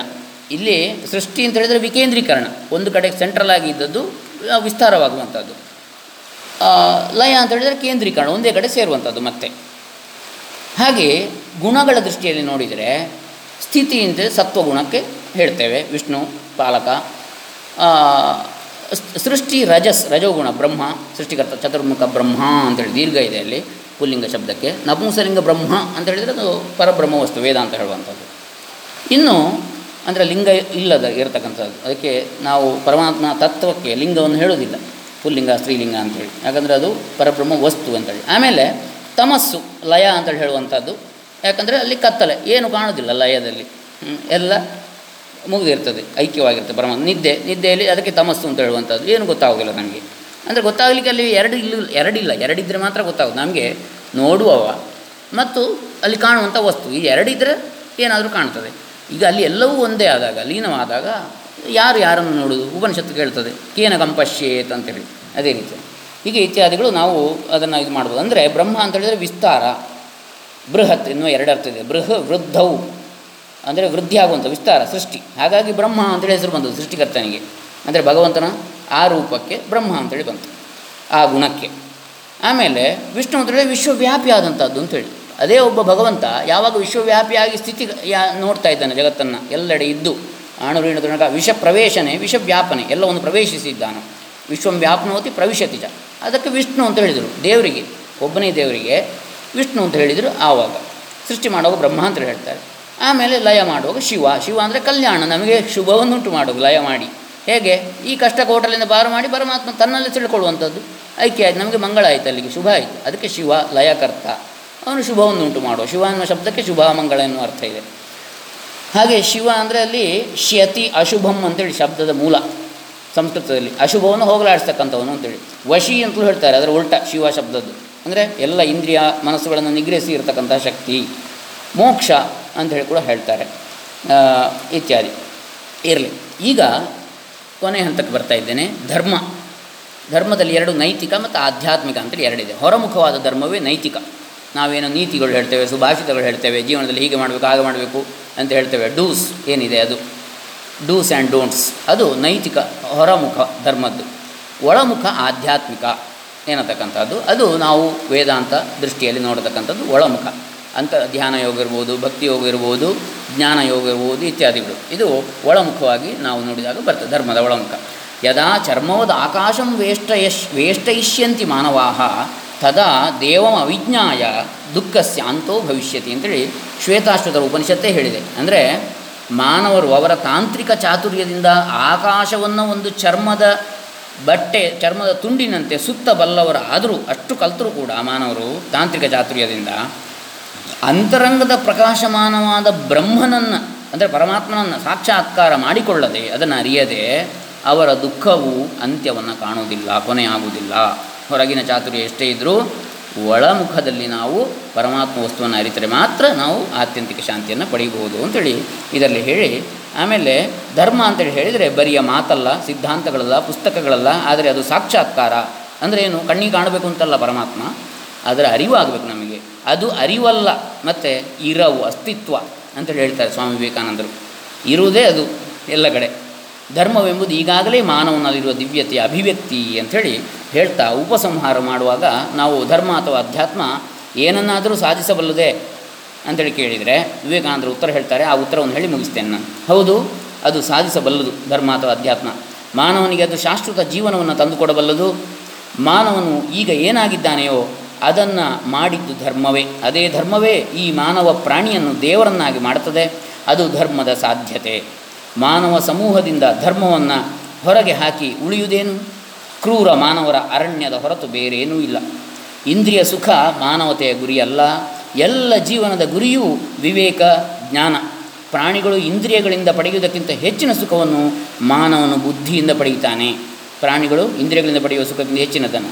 ಇಂದ್ರಿಯೇಭ್ಯ ಪರಂ ಮನಸ್ಸಸ್ತು ಪರಾಬುದ್ಧಿ ಬುದ್ಧೇಶ್ಚ ಪರತಸ್ತುತಃ ಕೃಷ್ಣ ಹೇಳಿದ್ದಾನೆ. ಬುದ್ಧಿಗಿಂತಲೂ ಶ್ರೇಷ್ಠವಾದ್ದೇ ಅದು ಅಂತೇಳಿ. ಯಾವುದು? ಆತ್ಮವಸ್ತು, ಪರಮಾತ್ಮ. ಅಲ್ಲದೆ ಮಾನವನು ಬುದ್ಧಿಯಿಂದ ಪಡೆಯುವುದಕ್ಕಿಂತ ಹೆಚ್ಚಿನ ಸುಖವನ್ನು ತನ್ನ ಆಧ್ಯಾತ್ಮಿಕ ಪ್ರಕೃತಿಯಿಂದ ಪಡೆಯುತ್ತಾನೆ ಎಂಬುದನ್ನು ನೋಡಿದ್ದೇವೆ ಅಂತ ವಿವೇಕಾನಂದರು ಹೇಳ್ತಾರೆ. ಆದ್ದರಿಂದ ಅತ್ಯುನ್ನತವಾದ ವಿವೇಕ ಅಂತ ಹೇಳಿದರೆ ಈ ಅಧ್ಯಾತ್ಮ ಜ್ಞಾನವೇ ಇರಬೇಕು ಅಂತೇಳಿ ಅವರು ಪ್ರೂವ್ ಮಾಡ್ತಾರೆ ವಿವೇಕಾನಂದರು. ಈ ಜ್ಞಾನದೊಂದಿಗೆ ಆನಂದವೂ ಬರ್ತದೆ, ಸುಖ ಮಾತ್ರ ಅಲ್ಲ. ಸರ್ವೇ ಜನ ಸುಖಿನೋ ಭವಂತು. ಹರೇ ರಾಮ. ಓಂ ತತ್ಸತ್. ಧನ್ಯವಾದಗಳು. ಅನಂತ ಧನ್ಯವಾದಗಳು ಸರ್. ನೀವು ಹೇಳಿದಂಥ ಪ್ರತಿಯೊಂದು ಮಾತು ಮನಸ್ಸಿನ ಮುಖ್ಯವಾಗಿದ್ದು ಅದು ನನಗೆ ಬಹಳ ವಿಶೇಷ ಅನಿಸಿದ್ದು. ನೀವು ಇವತ್ತು ಆರಾಧನೆಯ ಬಗ್ಗೆ ನಾಗಾರಾಧನೆಯ ಬಗ್ಗೆ ನೀವು 2-3 ಮಾತುಗಳನ್ನು ಹೇಳಿದ್ದು ನನಗೆ ಇವತ್ತು ಗೊತ್ತಾಯಿತು. ನಾಗ ಅಂದರೆ ಅರ್ಥ ಏನು, ಸರ್ಪ ಅಂದರೆ ಅರ್ಥ ಏನು, ಉರಗ ಅಂದರೆ ಅರ್ಥ ಏನು, ಅದನ್ನು ತುಂಬ ಸರಳವಾಗಿ ನಮಗೆ ಬಿಡಿಸಿ ಹೇಳಿದ್ದೀವಿ. ಕೆಲವೆಲ್ಲ ಬುದ್ಧಿಜೀವಿಗಳು ಕೊಡುವಂಥ ಉತ್ತರಕ್ಕೆ ತುಂಬ ಭಿನ್ನವಾಗಿದೆ. ಯಾಕಂದರೆ ಅವರ ಅಂಡರ್ಸ್ಟ್ಯಾಂಡಿಂಗಲ್ಲಿ ಬೇರೆಯೇ ಇದೆ, ಅಂದರೆ ಅದು ಬೇರೆ ರೀತಿ ಇರುತ್ತೆ. ಆದರೆ ನನಗೆ ಇವತ್ತು ಕೆಲವೆಲ್ಲ ವಿಷಯಗಳು ನಿಮ್ಮಿಂದ ಗೊತ್ತಾಯಿತು. ಪರಶುರಾಮ ಸೃಷ್ಟಿಯಲ್ಲಿ ನಾಗಾರಾಧನೆಗೆ ಯಾಕೆ ಅಷ್ಟು ಇಂಪಾರ್ಟೆನ್ಸ್ ಇದೆ ಅಂತ ಕೂಡ ನಿಮ್ಮಿಂದ ಗೊತ್ತಾಗಿತ್ತು. ಅದಲ್ಲದೆ ನಮ್ಮ ಆಧ್ಯಾತ್ಮಿಕ ನೆಲೆಯಲ್ಲಿ ನಮಗೆ ಯಾವುದು ತುಂಬ ಇಂಪಾರ್ಟೆಂಟ್ ಆಗುತ್ತೆ, ಅದರಿಂದ ನಾವು ಏನು ಸಾಧಿಸ್ಬೋದು ಅಂತ ಕೂಡ ನಮಗೆ ತಿಳಿಯುತ್ತೆ. ನಿಮ್ಮ ಈ ಜ್ಞಾನಭರಿತ ಮಾತುಗಳಿಗೆ ನಾವು ತುಂಬ ಧನ್ಯವಾದ. ಹೀಗೇ ಇನ್ನು ಮುಂದೆ ಕೂಡ ನಮ್ಮ ಜೊತೆನೇ ಇರಿ ಸರ್. ನಮ್ಮ ಈ ಜವನರ್ ಕ್ಲಬ್ಬಲ್ಲಿ ಸರಿಯಾಗಿ 7:20ಕ್ಕೆ ಸರಿಯಾಗಿ ನಮ್ಮ ಸ್ಪಿರಿಚುವಲ್ ವೈಬ್ಸನ್ನು ನಾವು ಪಸರಿಸಲಿಕ್ಕಿದ್ದೇವೆ. ಹಾಗೆಯೇ ಇವತ್ತಿನ ಆಧ್ಯಾತ್ಮ ಹಾಗೂ ವಿಜ್ಞಾನ ಎಂಬ ಶೀರ್ಷಿಕೆಯಲ್ಲಿ ಕೆಲವಾರು ವಿಚಾರಗಳು ಆಧ್ಯಾತ್ಮದ ಬಗ್ಗೆ, ವಿಜ್ಞಾನದ ಬಗ್ಗೆ ಕೂಡ ಲೈಟ್ ನೋಟಲ್ಲಿ ನಾವೆಲ್ಲ ಅಂದರೆ ಒಂದು ಬರ್ಡ್ಸ್ ಐ ವ್ಯೂ ಅಂತ ಹೇಳ್ತಾರೆ, ಪಕ್ಷಿ ನೋಟವನ್ನು ಬೀರಿದ್ದೇವೆ. ಅದು ಕೂಡ ಗೊತ್ತಾಗಿದೆ. Thank you so much sir. ತುಂಬ ಧನ್ಯವಾದಗಳು. ತುಂಬ ಧನ್ಯವಾದಗಳು ಅವಕಾಶಕ್ಕಾಗಿ ಸರ್. ಹಾಗೆ ಉಳಿದವರು ತಮ್ಮ ಅಭಿಪ್ರಾಯಗಳನ್ನು ಇವತ್ತು ಸಮಯ ಅವಕಾಶ ಇಲ್ಲದಿದ್ದರೆ ನಾಳೆ ದಯವಿಟ್ಟು ಬರಬೇಕು, ತಮ್ಮ ಅಭಿಪ್ರಾಯಗಳನ್ನು ಮಂಡಿಸಬೇಕು ಈ ಬಗ್ಗೆ ಅಂತೇಳಿ ನನ್ನ ವಿನಂತಿ. ಖಂಡಿತ. ಆದರೆ ನಮ್ಮ ಇದವರ ಹತ್ರ ಒಂದು ಮಾತುಗಳನ್ನು ಕೇಳ್ತೇವೆ ಸರ್. ಈಗ ನಮ್ಮ ಜೊತೆ ಸೋಮೇಶ್ ಅವರು ಇದ್ದಾರೆ. ನಮಸ್ಕಾರ ಸರ್. ತುಂಬ ಥ್ಯಾಂಕ್ಸ್ ಸರ್. ತುಂಬ ಚೆನ್ನಾಗಿ ವಿಸ್ತಾರವಾಗಿ ಹೇಳಿಕೊಟ್ರಿ ನಾಗಾರಾಧನೆ ಬಗ್ಗೆ. ನನಗೆ ಗೊತ್ತಿರೋ ಆಧ್ಯಾತ್ಮ ಮತ್ತು ವಿಜ್ಞಾನದ ಬಗ್ಗೆ ನಾನೊಂದು ಸಣ್ಣ 2 ಪಾಯಿಂಟ್ ಹೇಳ್ತೀನಿ. ನಮಗೆ ಎಷ್ಟೋ ಜನ ಕೇಳ್ತಾರೆ, ನೀವು ದೇವಸ್ಥಾನಕ್ಕೆ ಏನಕ್ಕೆ ಹೋಗ್ತೀರಾ, ಯಾಕೆ ನೀವು ದೇವಸ್ಥಾನಕ್ಕೆ ಹೋಗ್ತೀರಾ, ಮತ್ತೆ ಒಂದು ದೇವಸ್ಥಾನದಲ್ಲಿ ಇರುವ ವಿಗ್ರಹ ಅಂದರೆ ನಮ್ಮ ಭಾಷೆಯಲ್ಲಿ ನಮಗೆ ದೇವರು, ಆದರೆ ಕೆಲವರು ಅದನ್ನು ಶಿಲೆ ಕಲ್ಲು ಅಂತಾರೆ. ಅದನ್ನು ಅಂದರೆ ನಾಸ್ತಿಕರ ಬಗ್ಗೆ ಹೇಳ್ತಾ ಇದ್ದೀನಿ ನಾನು, ಬೇರೆಯವ್ರ ಬಗ್ಗೆ ನಾನು ಕಮೆಂಟ್ ಮಾಡೋಕ್ಕೆ ಹೋಗಲ್ಲ. ಅದನ್ನು ಯಾಕೆ ನೀವು ನಮಸ್ಕರಿಸ್ತೀರಾ, ಮತ್ತು ಅದನ್ನು ಯಾಕೆ ನೀವು ಭಕ್ತಿಯಿಂದ ನೋಡ್ತೀರಾ ಅಂತ ಕೇಳಿದ್ರು ನನಗೆ. ನನಗೂ ಎಷ್ಟೋ ವರ್ಷ ಇದು ಗೊತ್ತಿರಲಿಲ್ಲ. ನಾನು ಯಾರನ್ನ ಕೇಳಿದೆ, ನನಗೂ ಗೊತ್ತಿರಲಿಲ್ಲ. ನಮ್ಮ ಮನೆಯಲ್ಲಿ ಹಿರಿಯರನ್ನು ಕೇಳಿದೆ, ಅವರು ಹೇಳಿದ್ರು ಪಾಸಿಟಿವ್ ಎನರ್ಜಿ ಬರುತ್ತೆ ಅಂತ. ಪಾಸಿಟಿವ್ ಎನರ್ಜಿ ಎಲ್ಲಿಂದ ಬರುತ್ತೆ? ನಾನು ಕೆಲವು ವಿಚಾರನ ವಿಜ್ಞಾನದ ವಿಚಾರದಲ್ಲಿ ಹುಡುಕಿದಾಗ ನಾನು ಬೇರೆ ಬೇರೆ ವಿಡಿಯೋಗಳು ಮತ್ತು ಬೇರೆ ಬೇರೆ ಮೆಟೀರಿಯಲ್ಸ್ ಎಲ್ಲ ನೋಡಿದ್ದಾದ್ಮೇಲೆ ಯಾರೋ ನನಗೆ ಒಂದು ಒಳ್ಳೆ ವಿಚಾರ ಹೇಳ್ಕೊಟ್ರು. ಏನಾಗುತ್ತೆ ದೇವಸ್ಥಾನಕ್ಕೆ ಹೋದರೆ, ಮತ್ತು ದೇವರಿಗೆ ಏನು ಮಾಡ್ತಾರೆ ದೇವಸ್ಥಾನದಲ್ಲಿ. ನಮಗೆ ಎಷ್ಟೋ ಜನಕ್ಕೆ ಗೊತ್ತಿದೆಯೋ ಇಲ್ವೋ, ನಮ್ಮ ಮನೆಗಳಲ್ಲೂ ನಡೆಯುತ್ತಿದ್ದು ದೇವಸ್ಥಾನದಲ್ಲಿ ಬೆಳಗ್ಗೆ ಎದ್ದ ತಕ್ಷಣ ವಿಷ್ಣು ಸಹಸ್ರನಾಮ. ನಾನು ಮುಖ್ಯವಾಗಿ ಇಲ್ಲಿ ತಿರುಪತಿ ದೇವಸ್ಥಾನ ಮತ್ತು ದೊಡ್ಡ ದೇವಸ್ಥಾನಗಳ ಬಗ್ಗೆ ಮಾತಾಡ್ತೀನಿ. ಎದ್ದ ತಕ್ಷಣ ವಿಷ್ಣು ಸಹಸ್ರನಾಮ, ಮತ್ತೆ ರಾತ್ರಿ ಮುಗಿಸೋಕೆ ಮುಂಚೆ ಲಲಿತಾ ಸಹಸ್ರನಾಮ. ಇದು ನಾನು ತಿರುಪತಿ ಬಗ್ಗೆ ಅಂತೂ ಕ್ಲಿಯರ್ ಆಗಿ ಹೇಳ್ತೀನಿ. ಯಾಕೆಂತಂದ್ರೆ ಅದು ನಾನು ಕೆಲವ್ರನ್ನ ವಿಚಾರಿಸ್ಕೊಂಡು ಬಂದಿರೋದು. ಇವೆರಡೂ ನಡೆಯುತ್ತೆ, ಬೆಳಗ್ಗೆ ವಿಷ್ಣು ಸಹಸ್ರನಾಮ, ರಾತ್ರಿ ಲಲಿತಾ ಸಹಸ್ರನಾಮ. ಈ ಎರಡು ದೇವಸ್ಥಾನದಲ್ಲಿ ಘಂಟಾಘೋಷವಾಗಿ ಮೊಳಗಿಸ್ತಾರೆ. ಅದು ಅಲ್ಲದೆ ಬೇರೆ ಬೇರೆ ಶಬ್ದಗಳಲ್ಲಿ ಜಾಗಟೆಯಿಂದ ಹೊಡಿತಾರೆ, ಶಂಖನಾದ ಬರುತ್ತೆ, ಮತ್ತೆ ಬೇರೆ ಬೇರೆ ರೀತಿಯ ವೇದಗಳು, ಪಾಠಗಳು, ಮತ್ತೆ ಪುರಾಣಗಳು, ಮತ್ತೆ ಬೇರೆ ಬೇರೆ ಮಂತ್ರಗಳು ಎಲ್ಲ ಜಪಿಸ್ತಾರೆ ದೇವಸ್ಥಾನದಲ್ಲಿ. ಇದು ನಮ್ಮ ಸೃಷ್ಟಿಯಲ್ಲಿ ತುಂಬಾ ಅರಿಯಲಿಕ್ಕೆ ಸಾಧ್ಯವಾಗದೇ ಇರೋಂಥದ್ದು ಅಂದ್ರೆ ಶಬ್ದ, ಸೌಂಡ್ ಎನರ್ಜಿ ಅಂತೀವಿ ನಾವು. ಫಿಸಿಕಲ್ ಟರ್ಮ್ಸ್ ಅಲ್ಲಿ ಹೇಳ್ಬೇಕಂದ್ರೆ, ಸೈನ್ಸ್ ಟರ್ಮ್ಸ್ ಅಲ್ಲಿ ಹೇಳ್ಬೇಕಂದ್ರೆ ಸೌಂಡ್ ಎನರ್ಜಿ ಅಂತೀವಿ. ಸೊ ಇದು ಈ ವಿಷ್ಣು ಸಹಸ್ರನಾಮ ಮತ್ತೆ ಈ ಲಲಿತಾ ಸಹಸ್ರನಾಮ ಮತ್ತು ಮುಂತಾದ ಈ ವೇದ ಪಾಠಗಳು ಮತ್ತೆ ಮಂತ್ರಗಳು ಎಲ್ಲ ಉಚ್ಚರಿಸ್ತಾರಲ್ವಾ, ಆ ಸೌಂಡ್ ನಮ್ಮ ನಮ್ಮ ಮೈಂಡ್ ಮೇಲೆ ಹೇಗೆ ಪರಿಣಾಮ ಬೀರುತ್ತೆ ಅನ್ನೋದು ಕೆಲವು ಯಾವುದೋ 1-2-3 ಎಕ್ಸ್ಪೆರಿಮೆಂಟ್ ಕೂಡ ಮಾಡಿದ್ದಾರೆ. ಸೊ ಈ ದೇವಸ್ಥಾನದಲ್ಲಿ ಏನಾಗುತ್ತೆ, ದಿನ ಇದೆಲ್ಲ ಮಂತ್ರ ಪಾಠ ಇವೆಲ್ಲ ಉಚ್ಚಾರಣೆ ಆಗೋದ್ರಿಂದ ಆ ಉಚ್ಚಾರಣೆ ಆಗೋ ಸೌಂಡ್ ಎಲ್ಲ ಹೋಗಿ ಆ ಮಧ್ಯೆ ಅಲ್ಲಿ ನಮ್ಮ ದೇವರನ್ನ ವಿಗ್ರಹ ಏನಿರುತ್ತಲ್ಲ ಆ ಕಲ್ಲಿಗೆ ಹೋಗಿ ಹೋಗಿ ಹೋಗಿ ಆ ವಿಗ್ರಹದ ಕಲ್ಲಿಗೆ ಹೋಗಿ ಬಡಿಯುತ್ತಂತೆ ಎಲ್ಲ ಸೌಂಡ್. ಇದೆಲ್ಲ ಪಾಸಿಟಿವ್ ಸೌಂಡೇ ಹೋಗಿ ಬಡಿಯುತ್ತೆ ಆ ಕಲ್ಲಿಗೆ. ನಿಮ್ಗೆ ಎಷ್ಟೋ ಜನಕ್ಕೆ ಗೊತ್ತಿರುತ್ತೆ, ಇದು ಸೈಂಟಿಫಿಕ್ ಟರ್ಮ್ಸ್ ಅಲ್ಲೂ ಎಕೋ ಅಂತ ಅಂತಾರೆ. ಎಕೋ ಅಂತಂದ್ರೆ ಏನು ಅಂದ್ರೆ ನಾವೊಂದು ಕಿರ್ಚಿದಾಗ, ಒಂದು ಸೌಂಡ್ ಮಾಡಿದಾಗ ಒಂದು ಬೆಟ್ಟ ಗುಡ್ಡಗಳ ಮಧ್ಯೆ ಅದು ನಮಗೆ ರಿವರ್ಟ್ ಬ್ಯಾಕ್ ಮಾಡುತ್ತೆ. ಅಂದ್ರೆ ಸೌಂಡ್ ವಾಪಸ್ ಬಂದು ಬಡಿಯುತ್ತೆ ನಮಗೆ. ಯಾಕೆ ಅಂತಂದ್ರೆ ಆ ಕಲ್ಲುಗಳು ಅದಕ್ಕೆ ಇದಿರುತ್ತೆ, ಒಂದು ಶಕ್ತಿ ಇರುತ್ತೆ ಕಲ್ಲುಗಳಿಗೆ, ಏನು ಆ ಸೌಂಡನ್ನ ವಾಪಸ್ ಬಡಿಯೋದಕ್ಕೆ. ಇಲ್ಲಿ ಏನಾಗುತ್ತೆ ಅಂತಂದ್ರೆ ಅತ್ಯಂತ ಇದು ತುಂಬಾ ಶ್ರೇಷ್ಠವಾದ ಕಲ್ಲಿನಿಂದ ಕೆತ್ತಿರುವ ದೇವರ ವಿಗ್ರಹಗಳನ್ನ ವೇದ ಪಾಠಗಳ ಮೂಲ ಮಂತ್ರ ಎಲ್ಲ ಜಪಿಸಿ ಅದನ್ನ ಪ್ರತಿಷ್ಠಾಪನೆ ಮಾಡ್ತಾರೆ. ಅದನ್ನ ಆ ದಿನನಿತ್ಯ ಅದು ನಡೆಯೋದ್ರಿಂದ, ಪೂಜೆ ಇದೆಲ್ಲ ನಡೆಯೋದ್ರಿಂದ ಏನಾಗುತ್ತೆ ಅಂತಂದ್ರೆ ಆ ಕಲ್ಲು ಅಥವಾ ವಿಗ್ರಹಕ್ಕೆ, ನಾನು ಕಲ್ಲು ಅಂತ ಹೇಳ್ಬಾರ್ದು, ವಿಗ್ರಹಕ್ಕೆ ಏನಾಗುತ್ತೆ ಅಂತಂದ್ರೆ ದಿನ ಆ ಎನರ್ಜಿ ಎಲ್ಲ ಸ್ಟೋರ್ ಮಾಡಿ ಆ ಗರ್ಭಗುಡಿ ಒಳಗೆ ಇರುತ್ತೆ. ನೀವು ನೋಡಿರ್ಬೋದು, ಗರ್ಭಗುಡಿಯಲ್ಲಿ ಒಂದು ಲೈಟ್ ಕೂಡ ಹೋಗಕ್ಕಾಗಲ್ಲ, ಅಷ್ಟು ಇದಿರುತ್ತೆ. ಕಲ್ಲಿನಲ್ಲಿ ತುಂಬಾ ಪ್ಯಾಕ್ ಮಾಡಿ ಕಟ್ಟಿರ್ತಾರೆ. ಅದ್ರೊಳಗೆ ಮತ್ತೆ ಬೇರೆ ಯಾರು ಮನುಷ್ಯರು ಕೂಡ ಹೋಗೋಕೆ ಬಿಡಲ್ಲ. ಯಾರು ಪೂಜೆ ಮಾಡ್ತಾರೋ ಅವ್ರು ಬಿಟ್ಟು ಬೇರೆ ಯಾರು ಮನುಷ್ಯರನ್ನ ಹೋಗೋದಕ್ಕೂ ಬಿಡಲ್ಲ. ಕಾರಣ ಇದೆ, ಆ ಪಾಸಿಟಿವ್ ಎನರ್ಜಿ ಎಲ್ಲರಿಗೂ ತಡಿಲಿಕ್ಕೆ ಸಾಧ್ಯ ಇರಲ್ಲ. ಎಲ್ಲಾ ಮನುಷ್ಯರು ಅದೇ ಇದರಲ್ಲಿ ಇರಲ್ಲ. ಈ ಪೂಜೆ ಮಾಡುವಂತಹ ಅವರು ಏನಿರುತ್ತೆ ಅಂತಂದ್ರೆ ಅವರು ವೇದ ಪಠ್ಯಗಳ ಮೂಲಕ ಆ ಶಕ್ತಿಯನ್ನು ಭರಿಸ್ಲಿಕ್ಕೆ ಅವರಿಗೆ ಸಾಧ್ಯವಾಗುವಷ್ಟು ಪಠ್ಯ ಮಾಡಿರ್ತಾರೆ. ವೇದಗಳನ್ನ ಎಲ್ಲ ಕಲ್ತಿರ್ತಾರೆ, ಮತ್ತೆ ಮಂತ್ರಗಳನ್ನೆಲ್ಲ ಕಲ್ತಿರ್ತಾರೆ. ಸೊ ಇದರಿಂದ ಏನಾಗುತ್ತೆ, ಆ ಗರ್ಭಗುಡಿಯಿಂದ ಈ ಯಾವುದೇ ಒಂದು ಪಾಸಿಟಿವ್ ಎನರ್ಜಿ ಹೊರಗೆ ಬರ್ಬೇಕಂತಂದ್ರೆ ಆ ಗರ್ಭಗುಡಿಯ ಮುಖ್ಯ ದ್ವಾರ, ಮೇನ್ ಬಾಗಿಲು ಏನಿದೆಯಲ್ಲ ಅಲ್ಲಿಂದನೇ ಬರ್ಬೇಕು. ನಾವು ಹೋಗಿ ಅಲ್ಲಿ ನಿಂತ ತಕ್ಷಣ ಆ ಬಾಗಿಲಿಂದ ಬರೀ ಪಾಸಿಟಿವ್ ಎನರ್ಜಿನೇ ಬಡಿತಿರುತ್ತೆ. ಅಲ್ಲಿ ನಿಮಗೆ ದೇವಸ್ಥಾನದ ಸುತ್ತಮುತ್ತಲಿನ ಪ್ರಾಂಗಣದಲ್ಲಿ ಕಂಪ್ಲೀಟ್ ಆ ಪಾಸಿಟಿವ್ ಎನರ್ಜಿನೇ ತುಂಬಿರುತ್ತೆ. ಮತ್ತೆ ಇನ್ನೊಂದು ಏನಂತಂದ್ರೆ, ಈ ಪಾಸಿಟಿವ್ ಎನರ್ಜಿ ಬರೀ ಗರ್ಭಗುಡಿ ಮುಂದೆ ನಿಂತ್ರೆ ಮಾತ್ರನೇ ಇರುತ್ತಾ ಅಂತ ಕೇಳ್ತಾರೆ. ಅದಕ್ಕೆ ಇನ್ನೂ ಒಂದು ಎಕ್ಸ್ಪ್ಲನೇಷನ್ ಬರುತ್ತೆ. ನಮ್ಮ ದೇವಸ್ಥಾನಗಳಲ್ಲಿ ಒಂದು ಧ್ವಜಸ್ತಂಭ ಅಂತ ಇಡ್ತಾರೆ. ಈ ಧ್ವಜಸ್ತಂಭನ ಬ್ರಾಸ್ ಅಥವಾ ಗೋಲ್ಡ್ ಅಥವಾ ಸಿಲ್ವರ್ ಅಲ್ಲಿ ಮಾಡ್ತಾರೆ. ನಾರ್ಮಲಿ ಅದರ ಆ ಮೆಟೀರಿಯಲ್ ಯೂಸ್ ಮಾಡಿ ಮಾಡ್ತಾರೆ. ಮತ್ತೆ ಈ ಮೆಟೀರಿಯಲ್ ಏನಿದೆಯಲ್ಲ, ಈ ಮೆಟೀರಿಯಲ್ಗಳು ಬ್ರಾಸ್ ಆಗ್ಬಿರೋದು, ಗೋಲ್ಡ್ ಅಥವಾ ಸಿಲ್ವರ್ ಆಗ್ಬೋದು. ಅವು good conductors of sound energy. Most of the sound energy ಅಥವಾ ಎನರ್ಜಿನ ಅದು ಹಿಡಿದಿಡುತ್ತೆ. ಅದು ಏನಾಗುತ್ತೆ, ಈ ಗರ್ಭಗುಡಿಯಿಂದ ಬಂದಿರೋ ಎಲ್ಲಾ ಈ ಪಾಸಿಟಿವ್ ವೈಬ್ರೇಷನ್ಸ್ನ ಅದು ಈ ದೇವಸ್ಥಾನದ ಪ್ರಾಂಗಣದಲ್ಲೇ ಅದು ಒಂಥರ ಆಂಟೆನ ತರ ಎಲ್ಲ ಹಿಡಿದು ಇಟ್ಟು ಆ ದೇವಸ್ಥಾನದ ಪ್ರಾಂಗಣದ ಒಳಗೆ ಕಂಪ್ಲೀಟ್ ಪಸರಿಸೋ ಹಾಗೆ ಅದು ಇದು ಮಾಡ್ತವೆ, ಕೆಲಸ ಮಾಡ್ತವೆ. ಅದಕ್ಕೆ ನೀವು ಧ್ವಜಸ್ತಂಭಗಳು ನಮ್ಗೆ ಗೊತ್ತಿರ್ಬೋದು ತುಂಬಾ ಖರ್ಚಾಗ್ತವೆ. ಯಾಕೆ ಅಂದ್ರೆ ಬೆಳ್ಳಿ ಮತ್ತೆ ಚಿನ್ನ ಯೂಸ್ ಮಾಡ್ತಾರೆ. ಯಾಕೆಂತಂದ್ರೆ ಇದೇ ರೀಸನ್, ಬೆಳ್ಳಿ ಮತ್ತೆ ಚಿನ್ನ ಮತ್ತೆ ಬ್ರಾಸ್ ಯೂಸ್ ಮಾಡೋ ರೀಸನ್ ಇದೇ ರೀಸನ್ ಏನಂತಂದ್ರೆ ಎಲ್ಲಾ ಪಾಸಿಟಿವ್ ವೈಬ್ರೇಷನ್ಸ್ನೆಲ್ಲ ಆ ದೇವಸ್ಥಾನದಲ್ಲೇ ಇಡ್ತಾರೆ.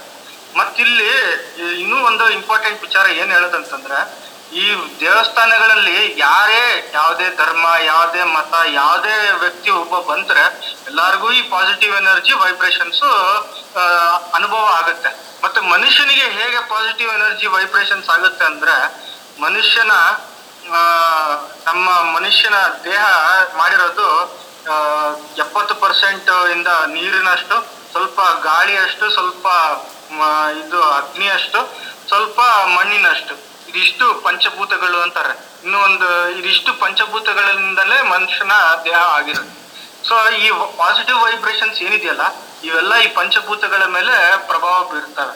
ನಾನು ಇದಕ್ ಮುಂಚೆ ಬೇರೆ ರೂಮಲ್ಲಿ ಮಾತಾಡ್ಬೇಕಾದ್ರೆ ಹೇಳಿದ್ದೆ, ಈ ಪಾಸಿಟಿವ್ ವೈಬ್ರೇಷನ್ಸ್ ಏನಿದೆಯಲ್ಲ ಅದು ನೀರಿನ ಮೇಲೆ ಆಗ್ಲಿ, ಇನ್ನೊಂದು ಗಾಳಿ ಮೇಲೆ ಆಗ್ಲಿ ಎಷ್ಟು ಪ್ರಭಾವ ಬೀರ್ತವೆ ಅನ್ನೋದಕ್ಕೆ ಒಂದು ಇದೆಲ್ಲ ಮಾಡಿದ್ದಾರೆ, ಸೈಂಟಿಫಿಕಲಿ ಪ್ರೂವ್ ಮಾಡಿದ್ದಾರೆ. ಆದ್ರಿಂದಲೇ ಅದೇ ಪಾಸಿಟಿವ್ ವೈಬ್ರೇಷನ್ಸ್ ಈ ಮನುಷ್ಯನ ದೇಹದ ಮೇಲೆ ಬಿದ್ದಾಗ ಕೂಡ ನಮಗೂ ಎಲ್ಲೋ ಒಂದು ಪಾಸಿಟಿವ್ ಎನರ್ಜಿ ಮಧ್ಯದಲ್ಲೇ ಇರ್ತೀವಿ. ಅದು ನಾವು ಎಲ್ಲ ತುಂಬಾ ಎಷ್ಟು ನಾವು ಒಂದು ದೇವಸ್ಥಾನದನ್ನ ಪವಿತ್ರತೆಯನ್ನ ಹೇಗೆ ಮೇಂಟೈನ್ ಮಾಡ್ಬೇಕು ಅಂತಂದ್ರೆ, ಈ ಪಾಸಿಟಿವ್ ಎನರ್ಜಿ ಯಾವಾಗ್ಲೂ ಮನುಷ್ಯನ ಮೇಲೆ ಪ್ರಭಾವ ಬೀರಬೇಕು. ಅದಕ್ಕೆ ದೇವಸ್ಥಾನಕ್ಕೆ ಹೋದಾಗ ನಮ್ಗೆ ಅದೊಂದು ಪಾಸಿಟಿವ್ ವೈಬ್ಸ್ ಫೀಲ್ ಆಗುತ್ತೆ. ಇಲ್ಲಿ ಸ್ಪಿರಿಚುವಲ್ ವೈಬ್ಸ್ ಅಂತ ಏನ್ ಹೇಳ್ತೀವಲ್ಲ, ಇದು ಪಾಸಿಟಿವ್ ವೈಬ್ಸ್ ಎನರ್ಜಿ. ಇದೇ ಆಕ್ಚುಲ್ ಸೈಂಟಿಫಿಕ್ ರೀಸನ್ ದೇವಸ್ಥಾನ ವಿಸಿಟ್ ಮಾಡೋದು ಜನರು ಅಂತ ನನಗೆ ಎಲ್ಲೆಲ್ಲೋ ಯಾರು ಕೇಳಿ ಇದು ಮಾಡಿದ್ದಾಗ ನನಗೆ ಗೊತ್ತಾಗಿತ್ತು. ಇಲ್ಲಿ ನನಗೆ ಇನ್ನೊಂದು ಖುಷಿ ಏನಾಗುತ್ತೆ ಅಂತಂದ್ರೆ, ಹಿಂದೂ ರಿಲಿಜಿಯನ್ ಅಂತ ನಾನು ಹೇಳೋದಿಲ್ಲ. ಹಿಂದೂ ಇಸ್ ನಾಟ್ ಹಿಂದೂ ಧರ್ಮ ಅನ್ನೋದು ರಿಲಿಜಿಯನ್ ಅಲ್ಲ, ಅದು ಒಂದು it is way of life. ಯಾಕೆ ಅಂತಂದ್ರೆ ಇದು ಇಷ್ಟು ಪಾಸಿಟಿವ್ ಎನರ್ಜಿ ಬಗ್ಗೆ ನಾನು ಇಷ್ಟೊತ್ತು ಹೇಳದ್ನಲ್ಲ, ಇದು ನೀನು ಈ ಮತದವನು ಆ ಮತದವನು ಅಂತ ಹೇಳಿ ಕೊಡಲ್ಲ. ದೇವಸ್ಥಾನಕ್ಕೆ ಹೋದ್ರೆ ಯಾರಿಗೆ ಹೋಗ್ಲಿ ಈ ಪಾಸಿಟಿವ್ ಎನರ್ಜಿ ಆಗುತ್ತೆ. ಮತ್ತಿನ್ನೊಂದು, ಇಲ್ಲಿ ನಮ್ಮಲ್ಲಿ ಕನ್ವರ್ಷನ್ ಕಾನ್ಸೆಪ್ಟ್ ಇಲ್ಲ ನಮ್ಮ ಧರ್ಮದಲ್ಲಿ. ಇದೇ ರೀಸನ್. ಯಾಕೆ ಅಂತಂದ್ರೆ ಯಾರಿಗೆ ಇಷ್ಟ ಆಗುತ್ತೋ ಅವರು ಇದನ್ನ ಫಾಲೋ ಮಾಡ್ಬೋದು, ಯಾರಿಗೆ ಇಷ್ಟ ಆಗ್ಲಿಲ್ವೋ ಅವರು ಫಾಲೋ ಮಾಡೋ ಹಾಗೆ ಇಲ್ಲ. ಅದು ಅವರವರ ವಿಚಾರಕ್ಕೆ ಬಿಟ್ಟದ್ದು. ಎಲ್ಲೇ ಆಗ್ಲಿ ನಾವು ಇದನ್ನೇ ಫಾಲೋ ಮಾಡಿ ಇದನ್ನ ಜನ ಹೇಳ್ತಾರೆ, ಯಾರು ದೇವಸ್ಥಾನ ವಿಸಿಟ್ ಮಾಡಿ ಆ ದೇವರಿಗೆ ನಮಸ್ಕಾರ ಮಾಡಿ ಅಂತ ಹೇಳೋ ರೀಸನ್ ಇದೆ. ಯಾಕೆ ಅಂತಂದ್ರೆ ಪಾಸಿಟಿವ್ ಎನರ್ಜಿ ನಿಮಗೆ ಬೀಳುತ್ತೆ. ನಿಮಗೆ ಎಲ್ಲೋ ಒಂದು ತಲೆಯಲ್ಲಿ ಏನೋ ಒಂದು ನೆಗೆಟಿವ್ ಥಿಂಕಿಂಗ್ ಏನಾದ್ರು ಬಂದಾಗ ದೇವಸ್ಥಾನ ಒಂದ್ಸಲ ವಿಸಿಟ್ ಮಾಡಿ ಬನ್ನಿ, ನಿಮ್ಗೆ ಒಂದು ಪಾಸಿಟಿವ್ ಇದಾಗುತ್ತೆ ಅಂತ ಹೇಳ್ತಾರೆ. ಇದೇ ರೀಸನ್ ದೇವಸ್ಥಾನಕ್ಕೆ ವಿಸಿಟ್ ಮಾಡೋದು. ಇನ್ನೊಂದು, ಇಲ್ಲಿ ಇನ್ನು ವೇದಗಳು ಮತ್ತೆ ಮಂತ್ರಗಳು ಮತ್ತೆ ಲಲಿತಾ ಸಹಸ್ರನಾಮ ಆಗಿರ್ಬೋದು, ವಿಷ್ಣು ಸಹಸ್ರನಾಮ ಆಗಿರ್ಬೋದು, ಶಿವಸ್ತೋತ್ರ ಆಗಿರ್ಬೋದು, ಹೀಗೆ ಎಷ್ಟೊಂದು ನಮ್ಮ ವೇದ ಪಾಠಗಳು ಇವೆಲ್ಲ ಏನಿದಾವಲ್ಲ, ಇದೆಲ್ಲ ಒಂದು ಸೌಂಡ್ ಎನರ್ಜಿ ಬೇಸಿಸ್ ಮೇಲೆ ಮಾಡಿರ್ತಾರೆ.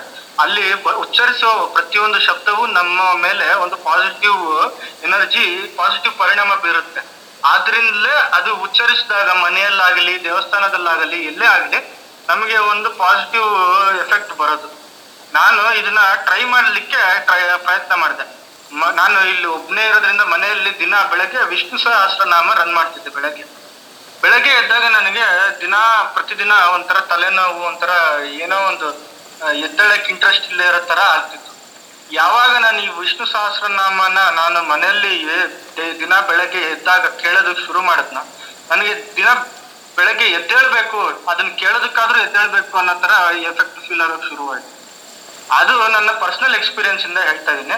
ಮತ್ತೆ ಇಲ್ಲಿ ಇದ್ರ ಮೇಲೆ ಕೆಲವರು ಎಕ್ಸ್ಪೆರಿಮೆಂಟ್ ಕೂಡ ಮಾಡಿದ್ದಾರೆ ನ್ಯೂರೋ ಸರ್ಜನ್ಗಳ ಸಹಾಯದಿಂದ. ಏನಂತಂದ್ರೆ ನ್ಯೂರೋ ಸರ್ಜನ್ಗಳು ಇದು ಅವರ ಒಂದು ಬ್ರೈನ್ ಮ್ಯಾಪಿಂಗ್ ಅಂತ ಒಂದು ಟೆಕ್ನಿಕ್ ಇದೆಯಂತೆ. ಅನಾಲಿಸಿಸ್ ಮಾಡುವಾಗ ಈ ಪಾಸಿಟಿವ್ ನಮ್ಮ ಇದು ನ್ಯೂರಾನ್ಸ್ ಅಥವಾ ನರಗಳು ಹೇಗೆ ಕೆಲಸ ಮಾಡ್ತವೆ ಈ ಶಬ್ದ ಕೇಳಬೇಕಾದ್ರೆ ಅಂತ ಹೇಳ್ಬೇಕಾದ್ರೆ, ಅವರು ಈ ಶಬ್ದ ಕೇಳಿಸ್ಬಿಟ್ಟು ಒಂದು ಪೇಷಂಟ್ಗೆ ಇದನ್ನ ಈ ವಿಷ್ಣು ಸಹಸ್ರನಾಮ ರನ್ ಮಾಡಿದಾಗ ಆ ನರಗಳು ಹೇಗೆ ರಿಯಾಕ್ಟ್ ಆಗ್ತವೆ ಅನ್ನೋದನ್ನ ಸ್ಟಡಿ ಮಾಡಿದ್ದಾರೆ. ಅದು ಒಂಥರ ತುಂಬಾ ವಿಚಿತ್ರವಾದ ಎಕ್ಸ್ಪೆರಿಮೆಂಟ್. ಇದು ಯಾವಾಗ ನಾವು ಸೈನ್ಸ್ ಎಲ್ಲ ನಮ್ಗೆ ಸೈನ್ಸ್ ಬಗ್ಗೆ ಸೈನ್ಸಲ್ಲಿ ಎಲ್ಲ ಕಂಡುಹಿಡಿದು ಬಿಟ್ಟಿದ್ದಾರೆ ಅಂತ ಹೇಳ್ತಾರೆ. ನಾವು ಪ್ರತಿಯೊಂದು ನಮ್ಮ ಆಧ್ಯಾತ್ಮ ಅಥವಾ ನಮ್ಮ ಹಿರಿಯರು ನಮ್ಗೆ ಹೇಳ್ಕೊಟ್ಟಿರುವಂತ ವಿಚಾರಗಳ ಬಗ್ಗೆ ಸೈಂಟಿಫಿಕ್ ರೀಸನ್ ಹುಡುಕಕ್ ಶುರು ಮಾಡ್ತೀವೋ ಅವಾಗ ನಮ್ಗೆ ಗೊತ್ತಾಗುತ್ತೆ ಇದು ಎಲ್ಲ ಏನಕ್ಕೆ ಮಾಡಿದ್ದಾರೆ. ಪ್ರತಿಯೊಂದ್ರ ಬಗ್ಗೆನೂ ಒಂದು ಸೈನ್ಸ್ ಇದೆ, ಪ್ರತಿಯೊಂದರ ಹಿಂದೆನೂ ಒಂದು ಸೈನ್ಸ್ ಇದೆ. ನಮ್ಮ ಋಷಿ ಮುನಿಗಳು ಆಗ್ಲೇನೆ ಇದನ್ನೆಲ್ಲ ಮಾಡಿ ಇಟ್ಟು ಹೋಗಿದ್ದಾರೆ. ಅದನ್ನ ನಮ್ಗೆ ಅರ್ಥ ಮಾಡ್ಕೊಳ್ಳೋದಕ್ಕೆ ಇನ್ನೂ ಎಷ್ಟು ವರ್ಷಗಳು ಕಳೆದ್ರು ಅದು ನಮ್ಗೆ ಸಾಧ್ಯ ಆಗಲ್ಲ. ಈ ಜನ್ಮ ಕಳೆದ್ರು ನಮ್ಗೆ ಆಗಲ್ಲ ಅಂತ ನಾನು ಹೇಳಿಬಿಟ್ಟು ನನ್ನ ಮಾತುಗೆ ಅವಕಾಶ ಮಾಡಿಕೊಟ್ಟಿದ್ದಕ್ಕೆ thank you so much Sumesh ಅವರೇ. ನೀವು ದೇವಸ್ಥಾನಕ್ಕೆ ಹೋಗುವುದು ಯಾಕೆ, ಮತ್ತೆ ನಾವು ವಿಗ್ರಹ ಪೂಜೆಯನ್ನು ಯಾಕೆ ಮಾಡ್ತೇವೆ, ಮತ್ತೆ ಅದರಿಂದ ಉಂಟಾಗುವಂಥ ಕೆಲವು ಪರಿಣಾಮಗಳ ಬಗ್ಗೆ ನೀವು ತಿಳ್ಕೊಂಡಿರುವಷ್ಟು ಮಟ್ಟಿಗೆ ನಮಗೆ ವಿವರಿಸಿದ್ದೀರಿ. ಖಂಡಿತ. ಯಾಕಂದ್ರೆ ನನಗೆ ಒಂದು ಕಾನ್ಸೆಪ್ಟ್ ತನ್ನ ತಲೆಗೆ ಬಂದರೆ, ನೀವು ಮಾತಾಡ್ತಾ ಇರಬೇಕಾದ್ರೆ ಒಂಥರ ಸೋನಿಕ್ ಬೂಮ್ ಅಂತ ನಮಗೆ ಏನಿತ್ತು ಆ ಥರದ ಕಾನ್ಸೆಪ್ಟಿಗೆ ನಾವು ಅದು ವೇವ್ಸ್ ಏನಿದೆ ಈ ತರಂಗಗಳು, ಅದು ಆ ತರಂಗಗಳು ನಮ್ಮ ಕಿವಿಗೆ ಬಡಿದಾಗ ನಮಗೆ ಯಾವ ರೀತಿ ಅನಿಸ್ತದೆ ಅಂತ. ಈಗ ನಮ್ಮ ಮಾನಸಿಕ ಏನು ನಮ್ಮ ಸ್ಥಿತಿ ಚೇಂಜ್ ಆಗ್ತದೆ ಕೆಲವು ಟೈಮಲ್ಲಿ. ಈಗ ಚಂದ ಒಂದು ಒಳ್ಳೆ ಸಾಂಗನ್ನ ಕೇಳ್ತಿದ್ದೇವೆ ಅಂತ ಹೇಳಿದ್ರೆ ಆ ಸಾಂಗಿನ ಪ್ರಕಾರ ನಮ್ಮ ಮೂಡ್ ಕೂಡ ಚೇಂಜ್ ಆಗ್ತದೆ. ಮೇ ಬಿ ವೇದ ಮಂತ್ರ ಉಚ್ಚಾರಣೆಯಲ್ಲಿ ಇರುವಂಥ ಈ ವೇವ್ಸ್ ಏನಿದೆ ಅದು ಪಾಸಿಟಿವ್ ವೈಬ್ಸ್ ಅನ್ನು ಸ್ಪ್ರೆಡ್ ಮಾಡೋದು. ಆ್ಯಕ್ಚುಲಿ ನಮಗೆ ತುಂಬ ಸೈಂಟಿಫಿಕ್ ಆಗಿ ಮಾತಾಡ್ಲಿಕ್ಕೆ ಆಗೋದಿಲ್ಲ ಇದ್ರ ಬಗ್ಗೆ ನನಗೆ. ಯಾಕಂತಂದರೆ ನನಗೆ ಅದರಷ್ಟು ಜ್ಞಾನ ಇಲ್ಲ. ಆಧ್ಯಾತ್ಮದ ಬಗ್ಗೆ ತುಂಬ ಡೆಪ್ತ್ ಆಗಿ ನಾವು ಅರ್ಥ ಮಾಡಿಕೊಂಡು ಹೋದಷ್ಟು ನಮಗೆ ವಿಜ್ಞಾನದ ಬಗ್ಗೆ ಒಂದು ಸ್ವಲ್ಪ ಎಲೆಗಳಾಗಿ ನಮಗೆ ವಿಚಾರಗಳು ತಿಳಿಯುತ್ತವೆ. Thank you so much Sumesh ಅವರು, ನಿಮ್ಮ ವಿಷಯಗಳನ್ನು ನಮ್ಮ ಜೊತೆ ಮಂಡಿಸಿದ್ದಕ್ಕೆ ತುಂಬ ಖುಷಿ ಆಯಿತು ನಿಮ್ಮ ಮಾತು ಕೇಳಿ. ಈಗ ನಮ್ಮ ಜೊತೆ ತಿಲಕ್ ಅವರು ಇದ್ದಾರೆ. Thank you. ತಿಲಕ್ ಅವರು ನಮಸ್ಕಾರ. ಹಾಯ್ ಅಮರಣ್ಣ, ಸುಮೇಶ್, ದಿವ್ಯಾ ಅವರೇ, ಪದ್ಮನಾಭ ಅವರೇ, ಡಾಕ್ಟರ್ ಕೃಷ್ಣಮೂರ್ತಿ ಅವರೇ, ಶ್ರೇಯಸ್, ವೀರು, ಸ್ಯಾಂಡಿ ಹಾಗೂ ನಿಖೇತ್, ಎಲ್ಲರಿಗೂ ನಮಸ್ಕಾರ. ಮಹತ್ವದ ವಿಚಾರ ಮಾತಾಡ್ತಾ ಇದ್ದೀರಿ, ಆಧ್ಯಾತ್ಮ ಹಾಗೂ ವಿಜ್ಞಾನ. ಐ ವಾಸ್ ವೆರಿ ಕ್ಯೂರಿಯಸ್ ಏನ್ ನಡೀತಾ ಇದೆ ಅಂತ ಹೇಳಿ. ಸೊ ನಾನು ಕಾನ್ವರ್ಸೇಷನ್ ಕೇಳ್ತಾ ಇದ್ದೆ ಸುಮೇಶ್ ಅವ್ರದ್ದು, like he was talking about the vibrations. So ನಾನು ವಿಜ್ಞಾನಕ್ಕೆ ಸಂಬಂಧಪಟ್ಟಿರುವಂತಹ ಒಂದು ಎಲೆಕ್ಟ್ರೋಮ್ಯಾಗ್ನೆಟಿಕ್ ಸೌಂಡ್ ವೇವ್ಸ್ ಬಗ್ಗೆ ಒಂದು ಇನ್ಫಾರ್ಮೇಶನ್ ಹೇಳಿ ಇಷ್ಟಪಡ್ತೀನಿ.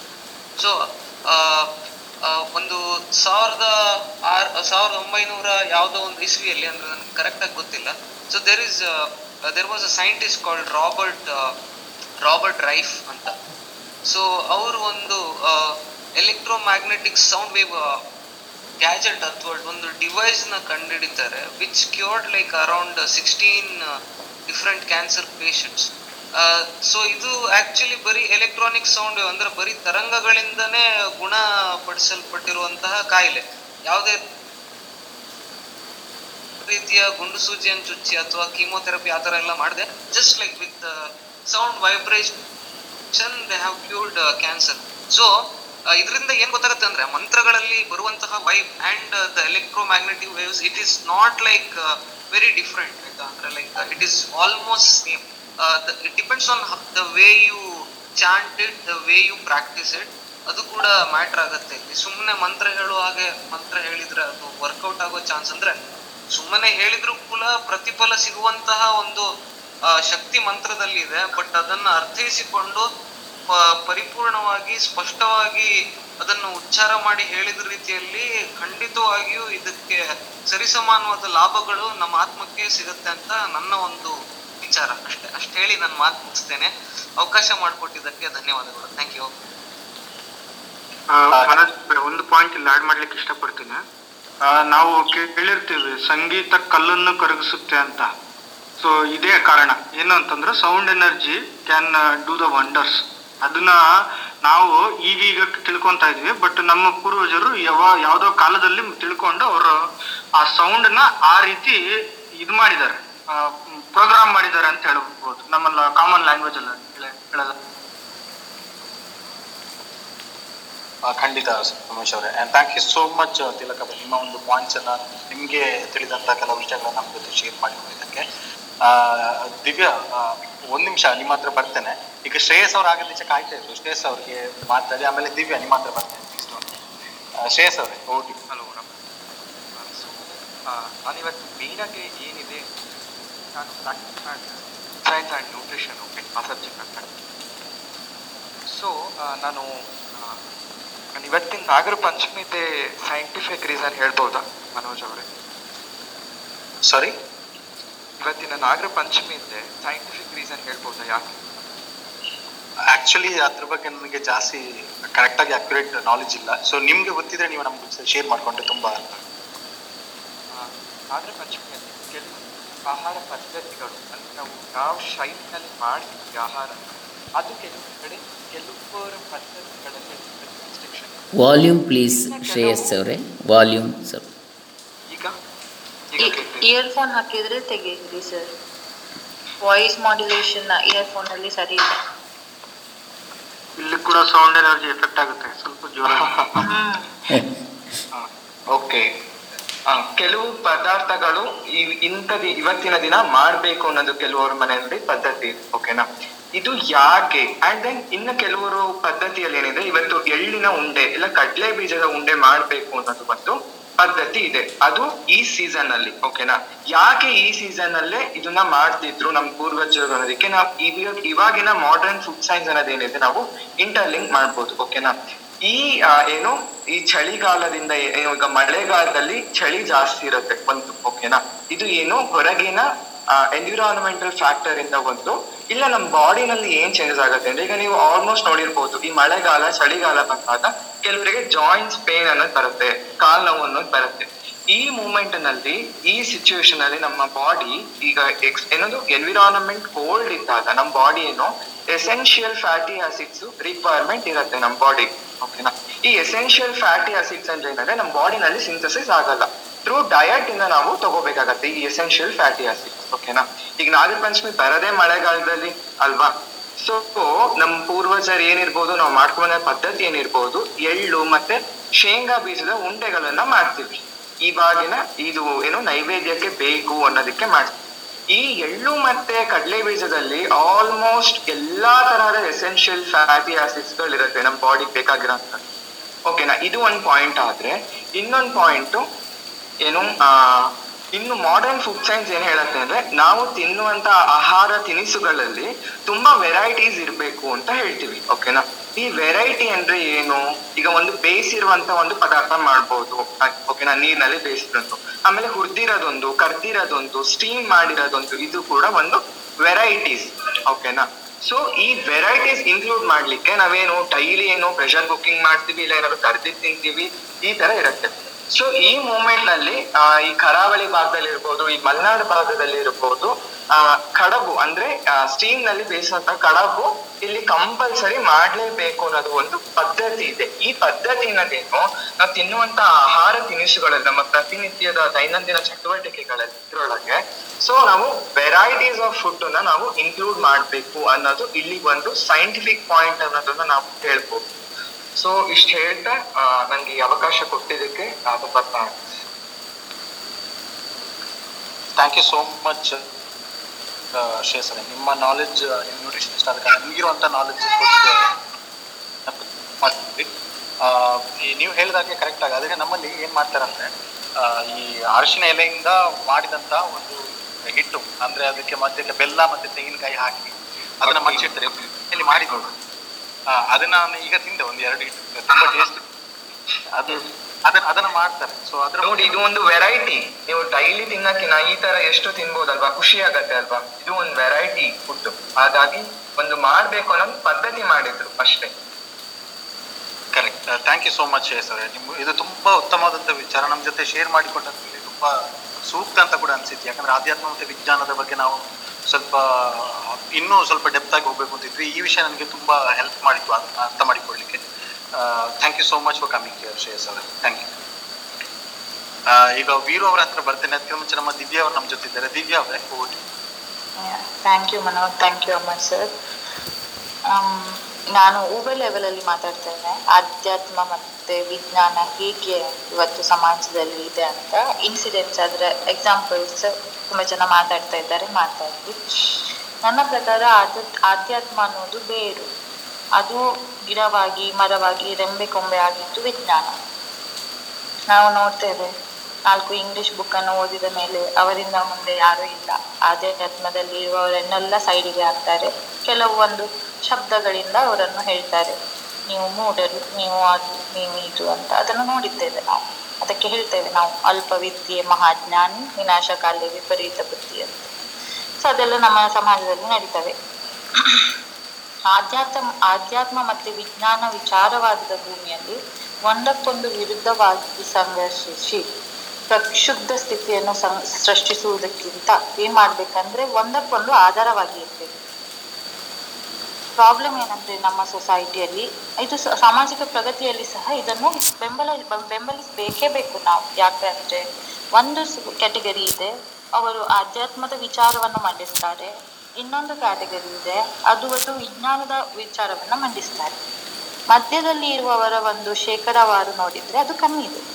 ಎರಡರನ್ನು ತಾಳೆ ಹಾಕ್ಬೇಕು, ಅದು ನಮ್ಮಲ್ಲಿ ನಡೀತಾ ಇಲ್ಲ. ಫಸ್ಟ್ ಆಫ್ ಆಲ್ ನಾಗರಿಕತೆ, ಧರ್ಮ, ದೇಶ, ಭಾಷೆ, ಸಂಸ್ಕೃತಿ, ವಿಜ್ಞಾನದ ವೈವಿಧ್ಯಮಯ ವಿಚಾರಗಳು ಹೇಗೆ ಆಧ್ಯಾತ್ಮವನ್ನು ನಂಬಿಕೆಗಳೊಂದಿಗೆ ಸಮೀಕರಣಗೊಳಿಸಬೇಕು ಅದನ್ನು ನಾವು ನೋಡ್ಬೇಕೆ ವಿನಃ ನಮ್ಮ ಎಲ್ಲ ಆಚಾರ ವಿಚಾರಗಳನ್ನು ಬಿಟ್ಟು ವಿಜ್ಞಾನವನ್ನು ನಮ್ಮ ಮೇಲೆ ಇಂಪ್ಲಿಮೆಂಟ್ ಮಾಡೋದು ಅದು ಖಂಡಿತ ಸತ್ಯ ಅಲ್ಲ. ನಾವು ಭಾರತವನ್ನು ಬೇರೆ ದೇಶಗಳ ಎದುರಿಗೆ ನೋಡಿದಾಗ, ಒಂದು ಎಕ್ಸಾಂಪಲ್ ಆಗಿ ತೆಗೆದುಕೊಂಡಾಗ, ಭಾರತದಲ್ಲಿ ಎಷ್ಟೋ ಅಂತಹ ಕಾರ್ಯಗಳು, ಕಾರಣಗಳು, ಒಂದು ವಿಚಾರಗಳು, ದೃಶ್ಯಗಳು ಸಂಭವಿಸಿದೆ. ಅದಕ್ಕೆ ಇನ್ನೂ ತನಕ ಯಾವ ವಿಜ್ಞಾನವೂ ಉತ್ತರ ಕೊಡಲಿಲ್ಲ.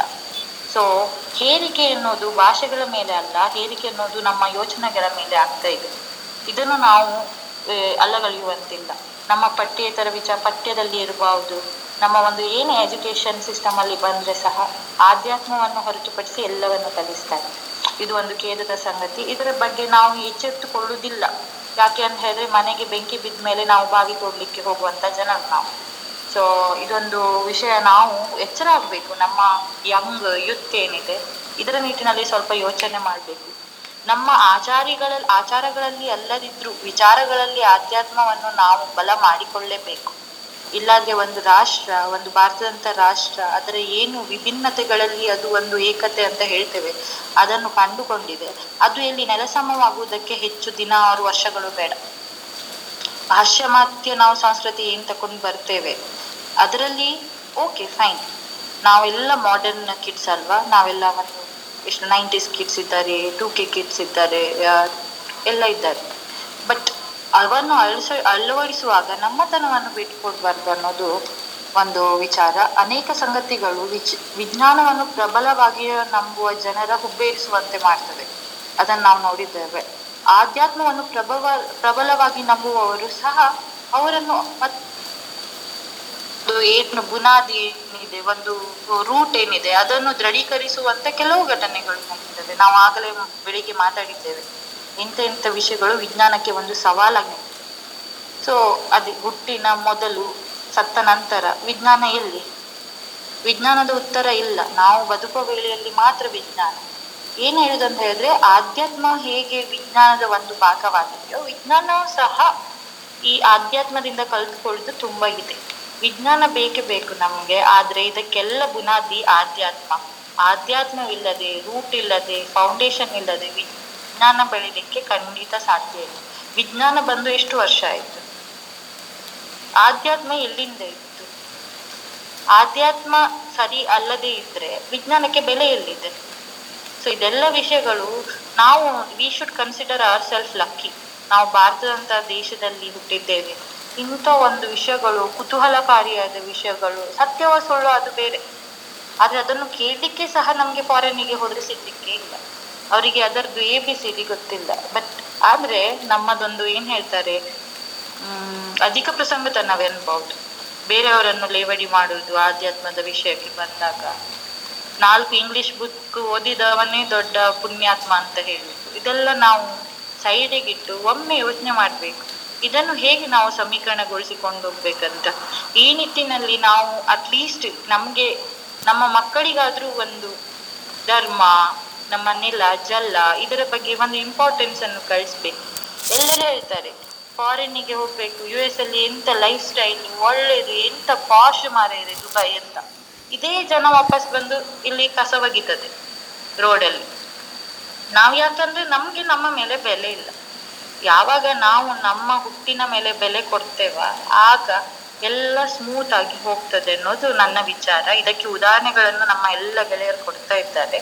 ಅದಕ್ಕೆ ನಾನು ಇಷ್ಟು ಹೇಳಿ ನನ್ನ ಮಾತು ಮುಗಿಸ್ತೇನೆ. Thank you. Thank you so much Divya. ಪ್ರತಿ ಸಾರಿ ನೀವು ಬರ್ಬೇಕಾದ್ರೆ ತುಂಬಾ ರಿಯಲಿಸ್ಟಿಕ್ ಬೇಸಿಸ್ ಅಲ್ಲಿ ಮಾತಾಡ್ತೀರಿ. ನೀವು ಮಾತಾಡೋದು ತುಂಬಾ ಸರಳ ವರ್ಡ್ಗಳಾದ್ರೂ ಕೂಡ it has a lots of meaning in it. ನನ್ನ ವಾಯ್ಸ್ ಕೇಳ್ತದಲ್ಲ?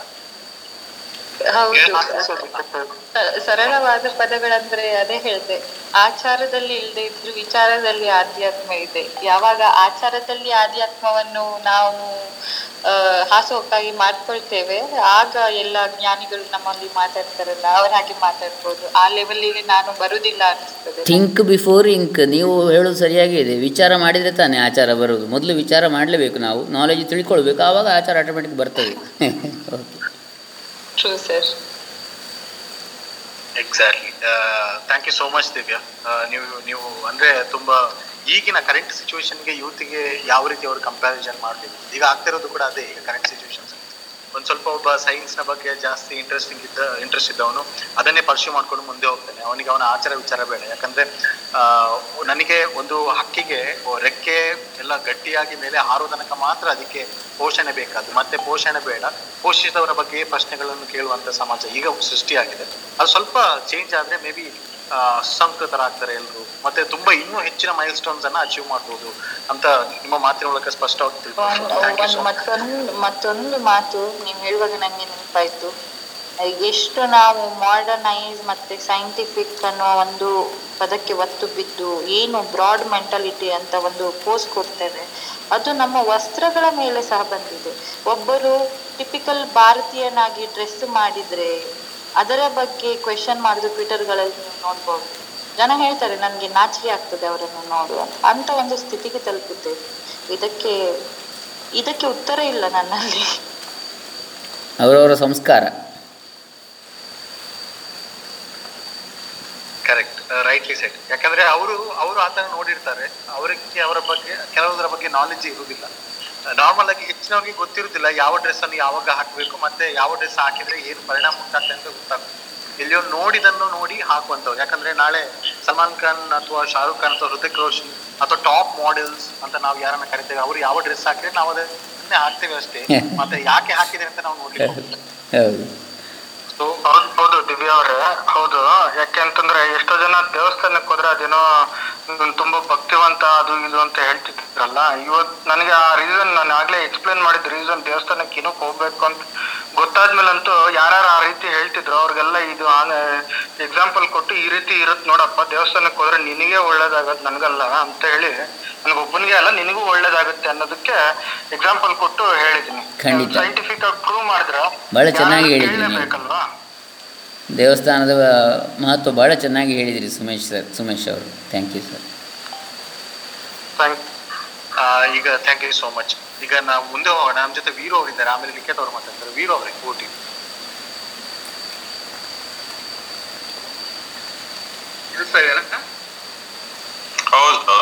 ಹೌದು.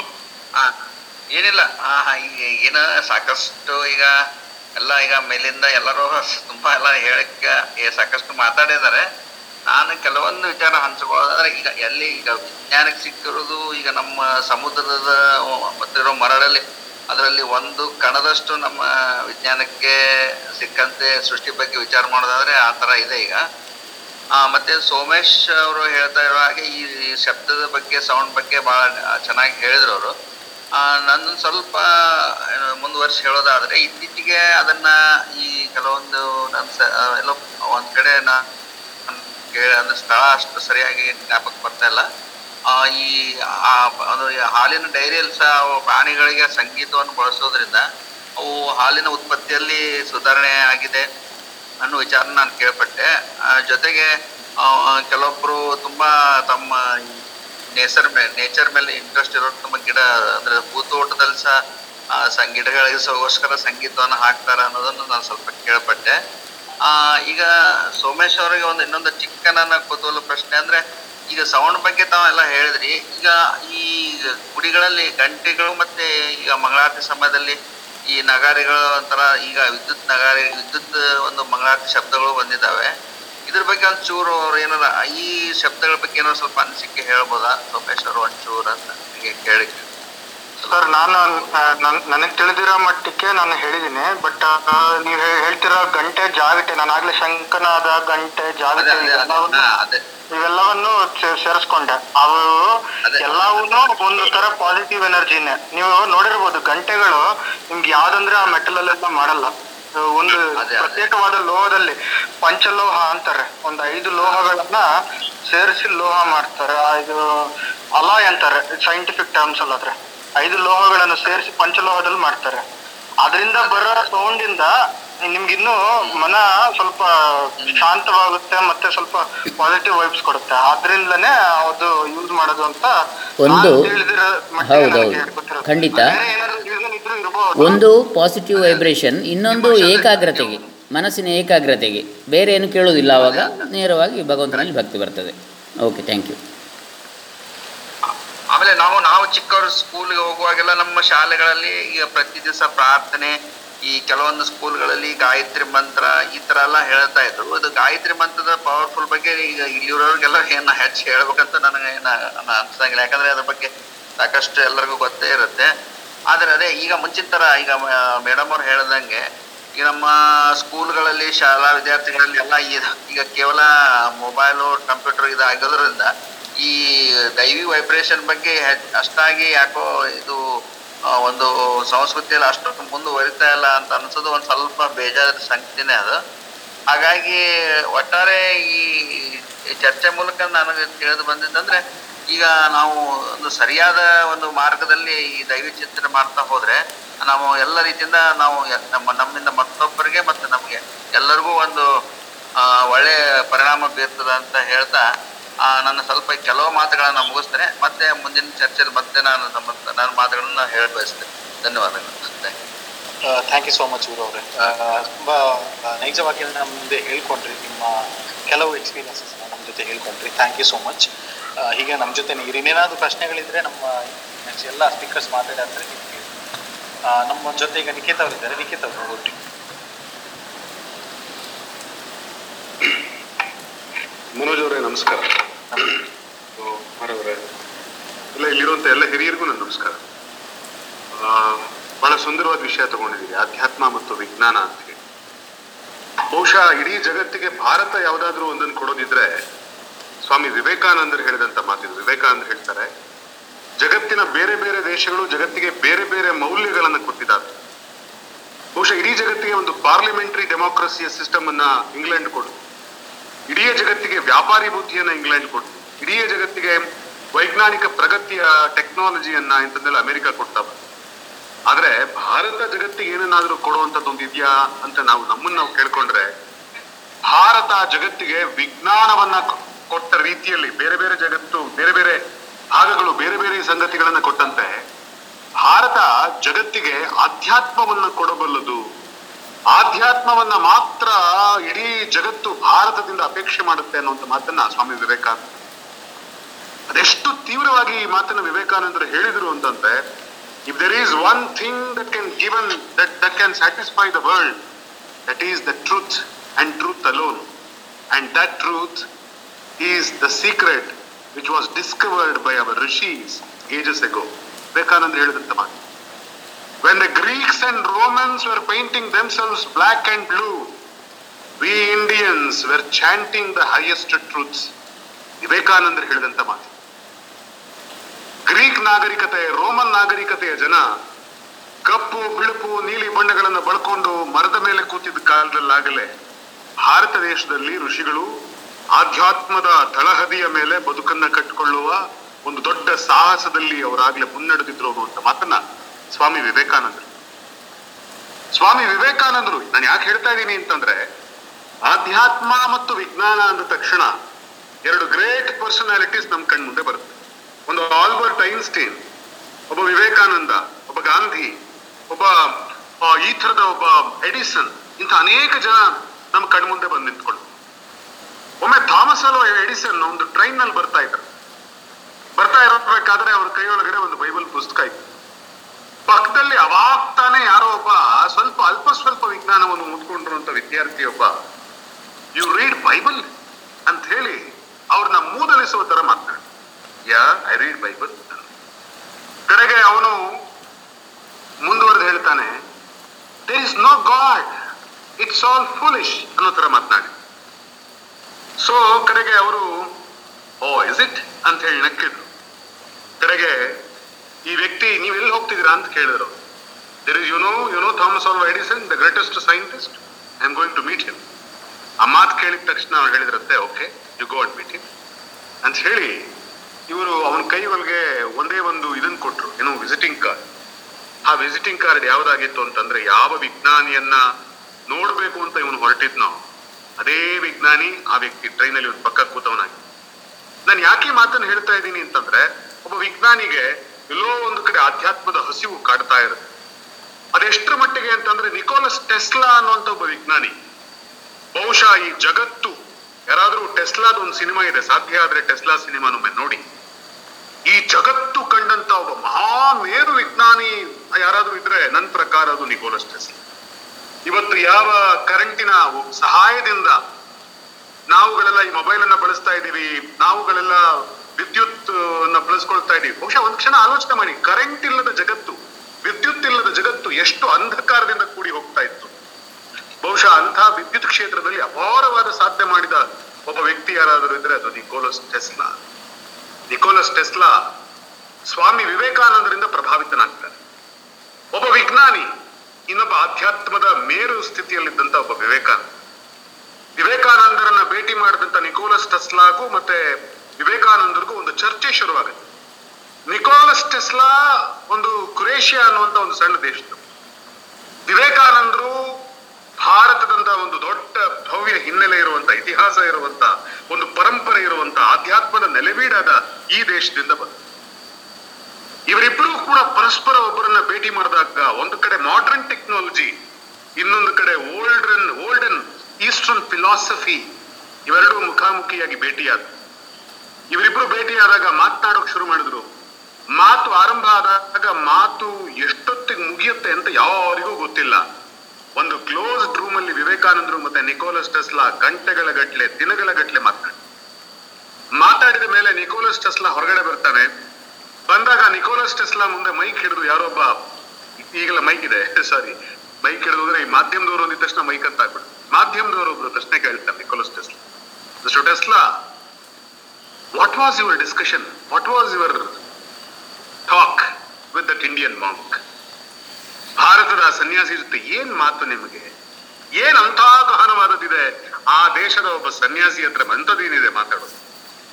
ನಿಕೋಲಸ್ ಟೆಸ್ಲಾ ಹೇಳ್ತಾನೆ, it was 250 years of modern science and from him I gave him 250 years of modern science and I tried to take 2500 years old of philosophy of India, ancient knowledge of spirituality. ಈ ಮಾತನ್ನ ಹೇಳಬೇಕಾದ್ರೆ Nicolas Tesla ಅವತ್ತು ರೋಮಾಂಚಿತನಾಗಿದ್ದ. ಜಗತ್ತು ಕಂಡ ಒಬ್ಬ ಅತ್ಯಂತ ಶ್ರೇಷ್ಠ ವಿಜ್ಞಾನಿಯಾದಂಥ Nicolas Tesla ವಿವೇಕಾನಂದರ ಆಧ್ಯಾತ್ಮದ ಒಂದು ಆ ಜ್ಞಾನವನ್ನ ಕಂಡು ಅವನು ಶಾಕ್ ಆಗ್ತಾನೆ. ನಮ್ಮ ವೇದಾಂತಗಳಲ್ಲಿ ಉಪನಿಷತ್ತುಗಳಲ್ಲಿ ವರ್ಣಿಸಿರುವಂತ ಆತ್ಮತತ್ವವನ್ನ ಕೇಳಿ ಅವನು ಇಂಥದ್ದೊಂದು ಅದ್ಭುತವಾದ ಜ್ಞಾನ, ಇಂಥದ್ದೊಂದು ಪರಿಕಲ್ಪನೆಯ ನಮಗೆ ಸಿಗ್ಲಿಲ್ವಲ್ಲ ಅಂತ ಹೇಳಿ ಎಂಥಾಲ್ ಆಗಿ ಹೋಗ್ತಾನೆ. ಬಹುಶಃ ಭಾರತ ದೇಶದ ಆಧ್ಯಾತ್ಮ ಜಗತ್ತಿಗೆ ಏನೆಲ್ಲ ಕೊಡಬಹುದು ಅನ್ನೋದನ್ನ ಅವತ್ತು ತೋರಿಸಿಕೊಟ್ಟವರು ಸ್ವಾಮಿ ವಿವೇಕಾನಂದ. ಬಹುಶಃ ಹಿರೇನ್ ಮ್ಯಾಗ್ಝಿನ್ ಅನ್ನುವಂತ ಮತ್ತೊಬ್ಬ ವಿಜ್ಞಾನಿ ಕೂಡ ವಿವೇಕಾನಂದರನ್ನ ಭೇಟಿ ಮಾಡ್ತಾರೆ. ಭೇಟಿಯಾಗಿ ಇದೇ ತರ ಒಂದು ಶಾಕ್ ಅನ್ನ ಅವನು ಅನುಭವಿಸ್ತಾನೆ. ನಾನು ಯಾಕೆ ಹೇಳ್ತಾ ಇದ್ದೀನಿ ಅಂತಂದ್ರೆ, ಭಾರತ ದೇಶದ ಅಧ್ಯಾತ್ಮ ಜಗತ್ತಿಗೆ ಒಂದು ಅಪೀಲಿಂಗ್ ಸಂಗತಿ ಆಗುತ್ತೆ. ಅದನ್ನ ಬಳಸ್ಕೊಂಡು ಎಷ್ಟೋ ಜನ ಅದನ್ನ ದುರುಪಯೋಗ ಪಡಿಸ್ಕೊಂಡು ಅಧ್ಯಾತ್ಮದ ಹೆಸರಲ್ಲಿ ಜಗತ್ತಿಗೆ ಮೋಸ ಮಾಡಿರುವಂತ ಬೇರೆ ಬೇರೆ ಗುರೂಜಿಗಳ ಸಂಖ್ಯೆಗಳು ಏನು ತುಂಬಾ ದೊಡ್ಡ ಪ್ರಮಾಣದಲ್ಲಿ ಅವರನ್ನು ಚರ್ಚೆ ಮಾಡೋದು ಬೇಡ. ಆದ್ರೆ ನಿಜವಾಗಿಯೂ ಅಧ್ಯಾತ್ಮ ಇರುವಂತ ಜೀವಿಗಳು ಈ ದೇಶದಲ್ಲಿ ಗಲ್ಲಿಗಿದ್ದಾರೆ. ಸ್ವಾಮಿ ವಿವೇಕಾನಂದರು ಹೇಳ್ತಾರೆ, ಭಾರತ ದೇಶದ ಪ್ರತಿ ಹಳ್ಳಿಯಲ್ಲಿ ಒಬ್ಬ ಯೇಸು ಕ್ರಿಸ್ತ ಹುಟ್ಟಿದ್ದಾನೆ. ಯಾಕೆಂದ್ರೆ ಯಾವ ಯೇಸು ಕ್ರಿಸ್ತನನ್ನ ನೋಡಿ ಪಾಶ್ಚಾತ್ಯ ಜಗತ್ತು ಒಂದು ಆದರ ಗೌರವವನ್ನ ತೋರಿಸ್ತಾ ಇದೆಯೋ ಅಂಥವರು ಈ ದೇಶದ ಅನೇಕ ಹಳ್ಳಿಗಳಲ್ಲಿ ಹುಟ್ಟಿದ್ದಾರೆ. ಅದು ಈ ದೇಶದ ಈ ನೆಲದ ಒಂದು ಅದ್ಭುತವಾದ ಒಂದು ಹೆಮ್ಮೆಗೆ ಕಾರಣ.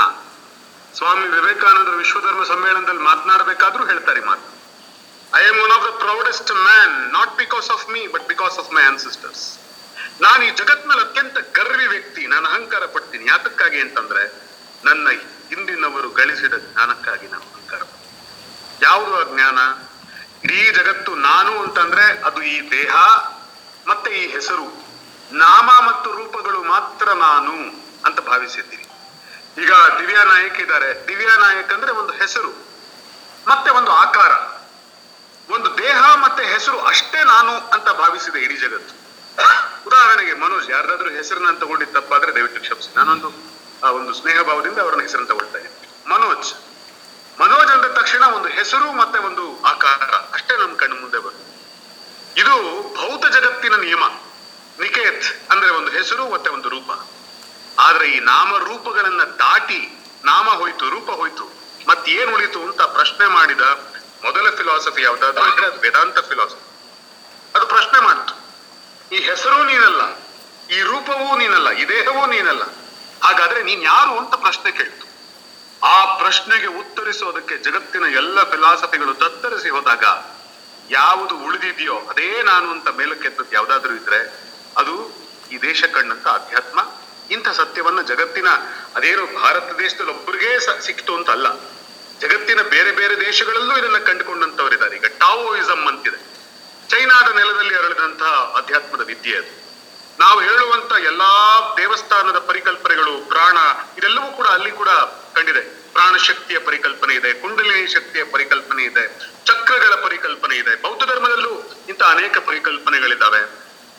ಬಹುಶಃ ಭಾರತ ದೇಶದಲ್ಲೇ ಉದಯಿಸಿದಂತ ಧರ್ಮಗಳಿದಾವಲ್ಲ, ಉದಾಹರಣೆಗೆ ತಗೊಂಡ್ರೆ ಒಂದು ಜೈನ ಧರ್ಮ, ಒಂದು ಜೈನ್ ಫಿಲಾಸಫಿ.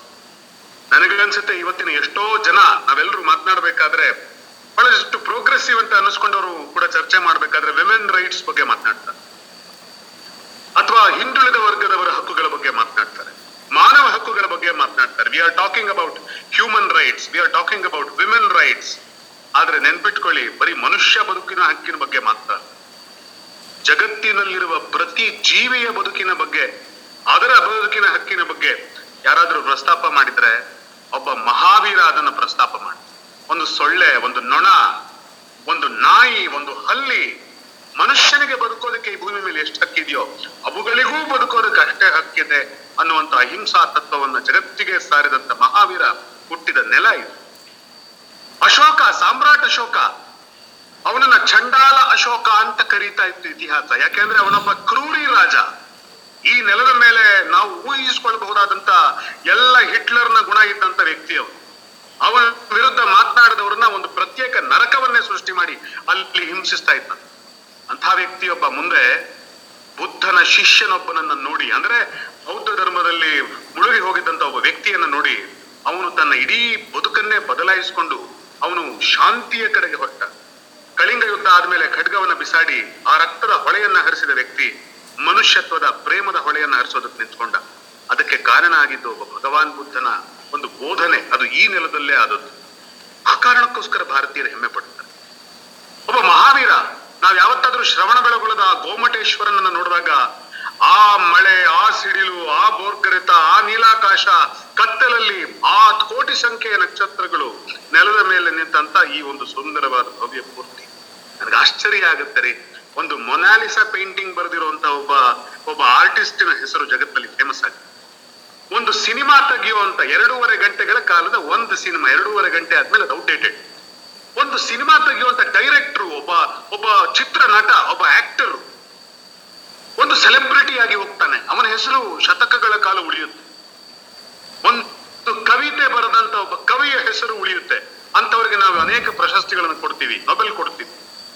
ಆದ್ರೆ ಒಂದು ಮೊನಾಲಿಸಾನ ಸ್ಮೈಲನ್ನ ಇಷ್ಟು ಕೊಂಡಾಡಿದ ಜಗತ್ತು ಕಲ್ಲನ್ನ ಅರಳಿಸಿದ್ನಲ್ಲ ಒಬ್ಬ ಶ್ರವಣ ಬೆಳಗೊಳದ ಗೋಮಟೇಶ್ವರನನ್ನ, ಆ ಗೋಮಟೇಶ್ವರನನ್ನ ಅರಳಿಸಿದಂತ ಒಬ್ಬ ವ್ಯಕ್ತಿಯ ಹೆಸರನ್ನ ಭಾರತೀಯರೇ ಮರೆತು ಹೋಗಿದ್ದಾರೆ. ಇದು ಬಹುಶಃ ದುರಂತ ಅಂತ ನಾನು ಭಾವಿಸ್ತೀನಿ. ಬಹುಶಃ ಸಮಯ ಆಗಿದೆ ಅನ್ಸುತ್ತೆ. ಅಮರ ಏನೋ ಮಾತಾಡ್ತಿದಾರ? ಹೌದು ಸರ್, ಈಗ ಬೇರೆ ಒಂದು ವಿಚಾರದಲ್ಲಿ ಮಾತಾಡ್ತೇನೆ. Okay, I will conclude. ಮತ್ತೆ ನಿಮ್ಮನ್ನು ಪಿಂಗ್ ಮಾಡ್ತಾರೆ ಸರ್. ತಾವು ಒಳ್ಳೆ ಮಾತಾಡ್ತಿದ್ರಿ. ನಾಳೆ ವೀಕ್ ಈ ಒಂದು ವಿಚಾರದಲ್ಲಿ ಮಾತಾಡ್ಲಿಕ್ಕಿದೆ. ಓಕೆ, ನೀವು ಬರ್ಬೇಕು.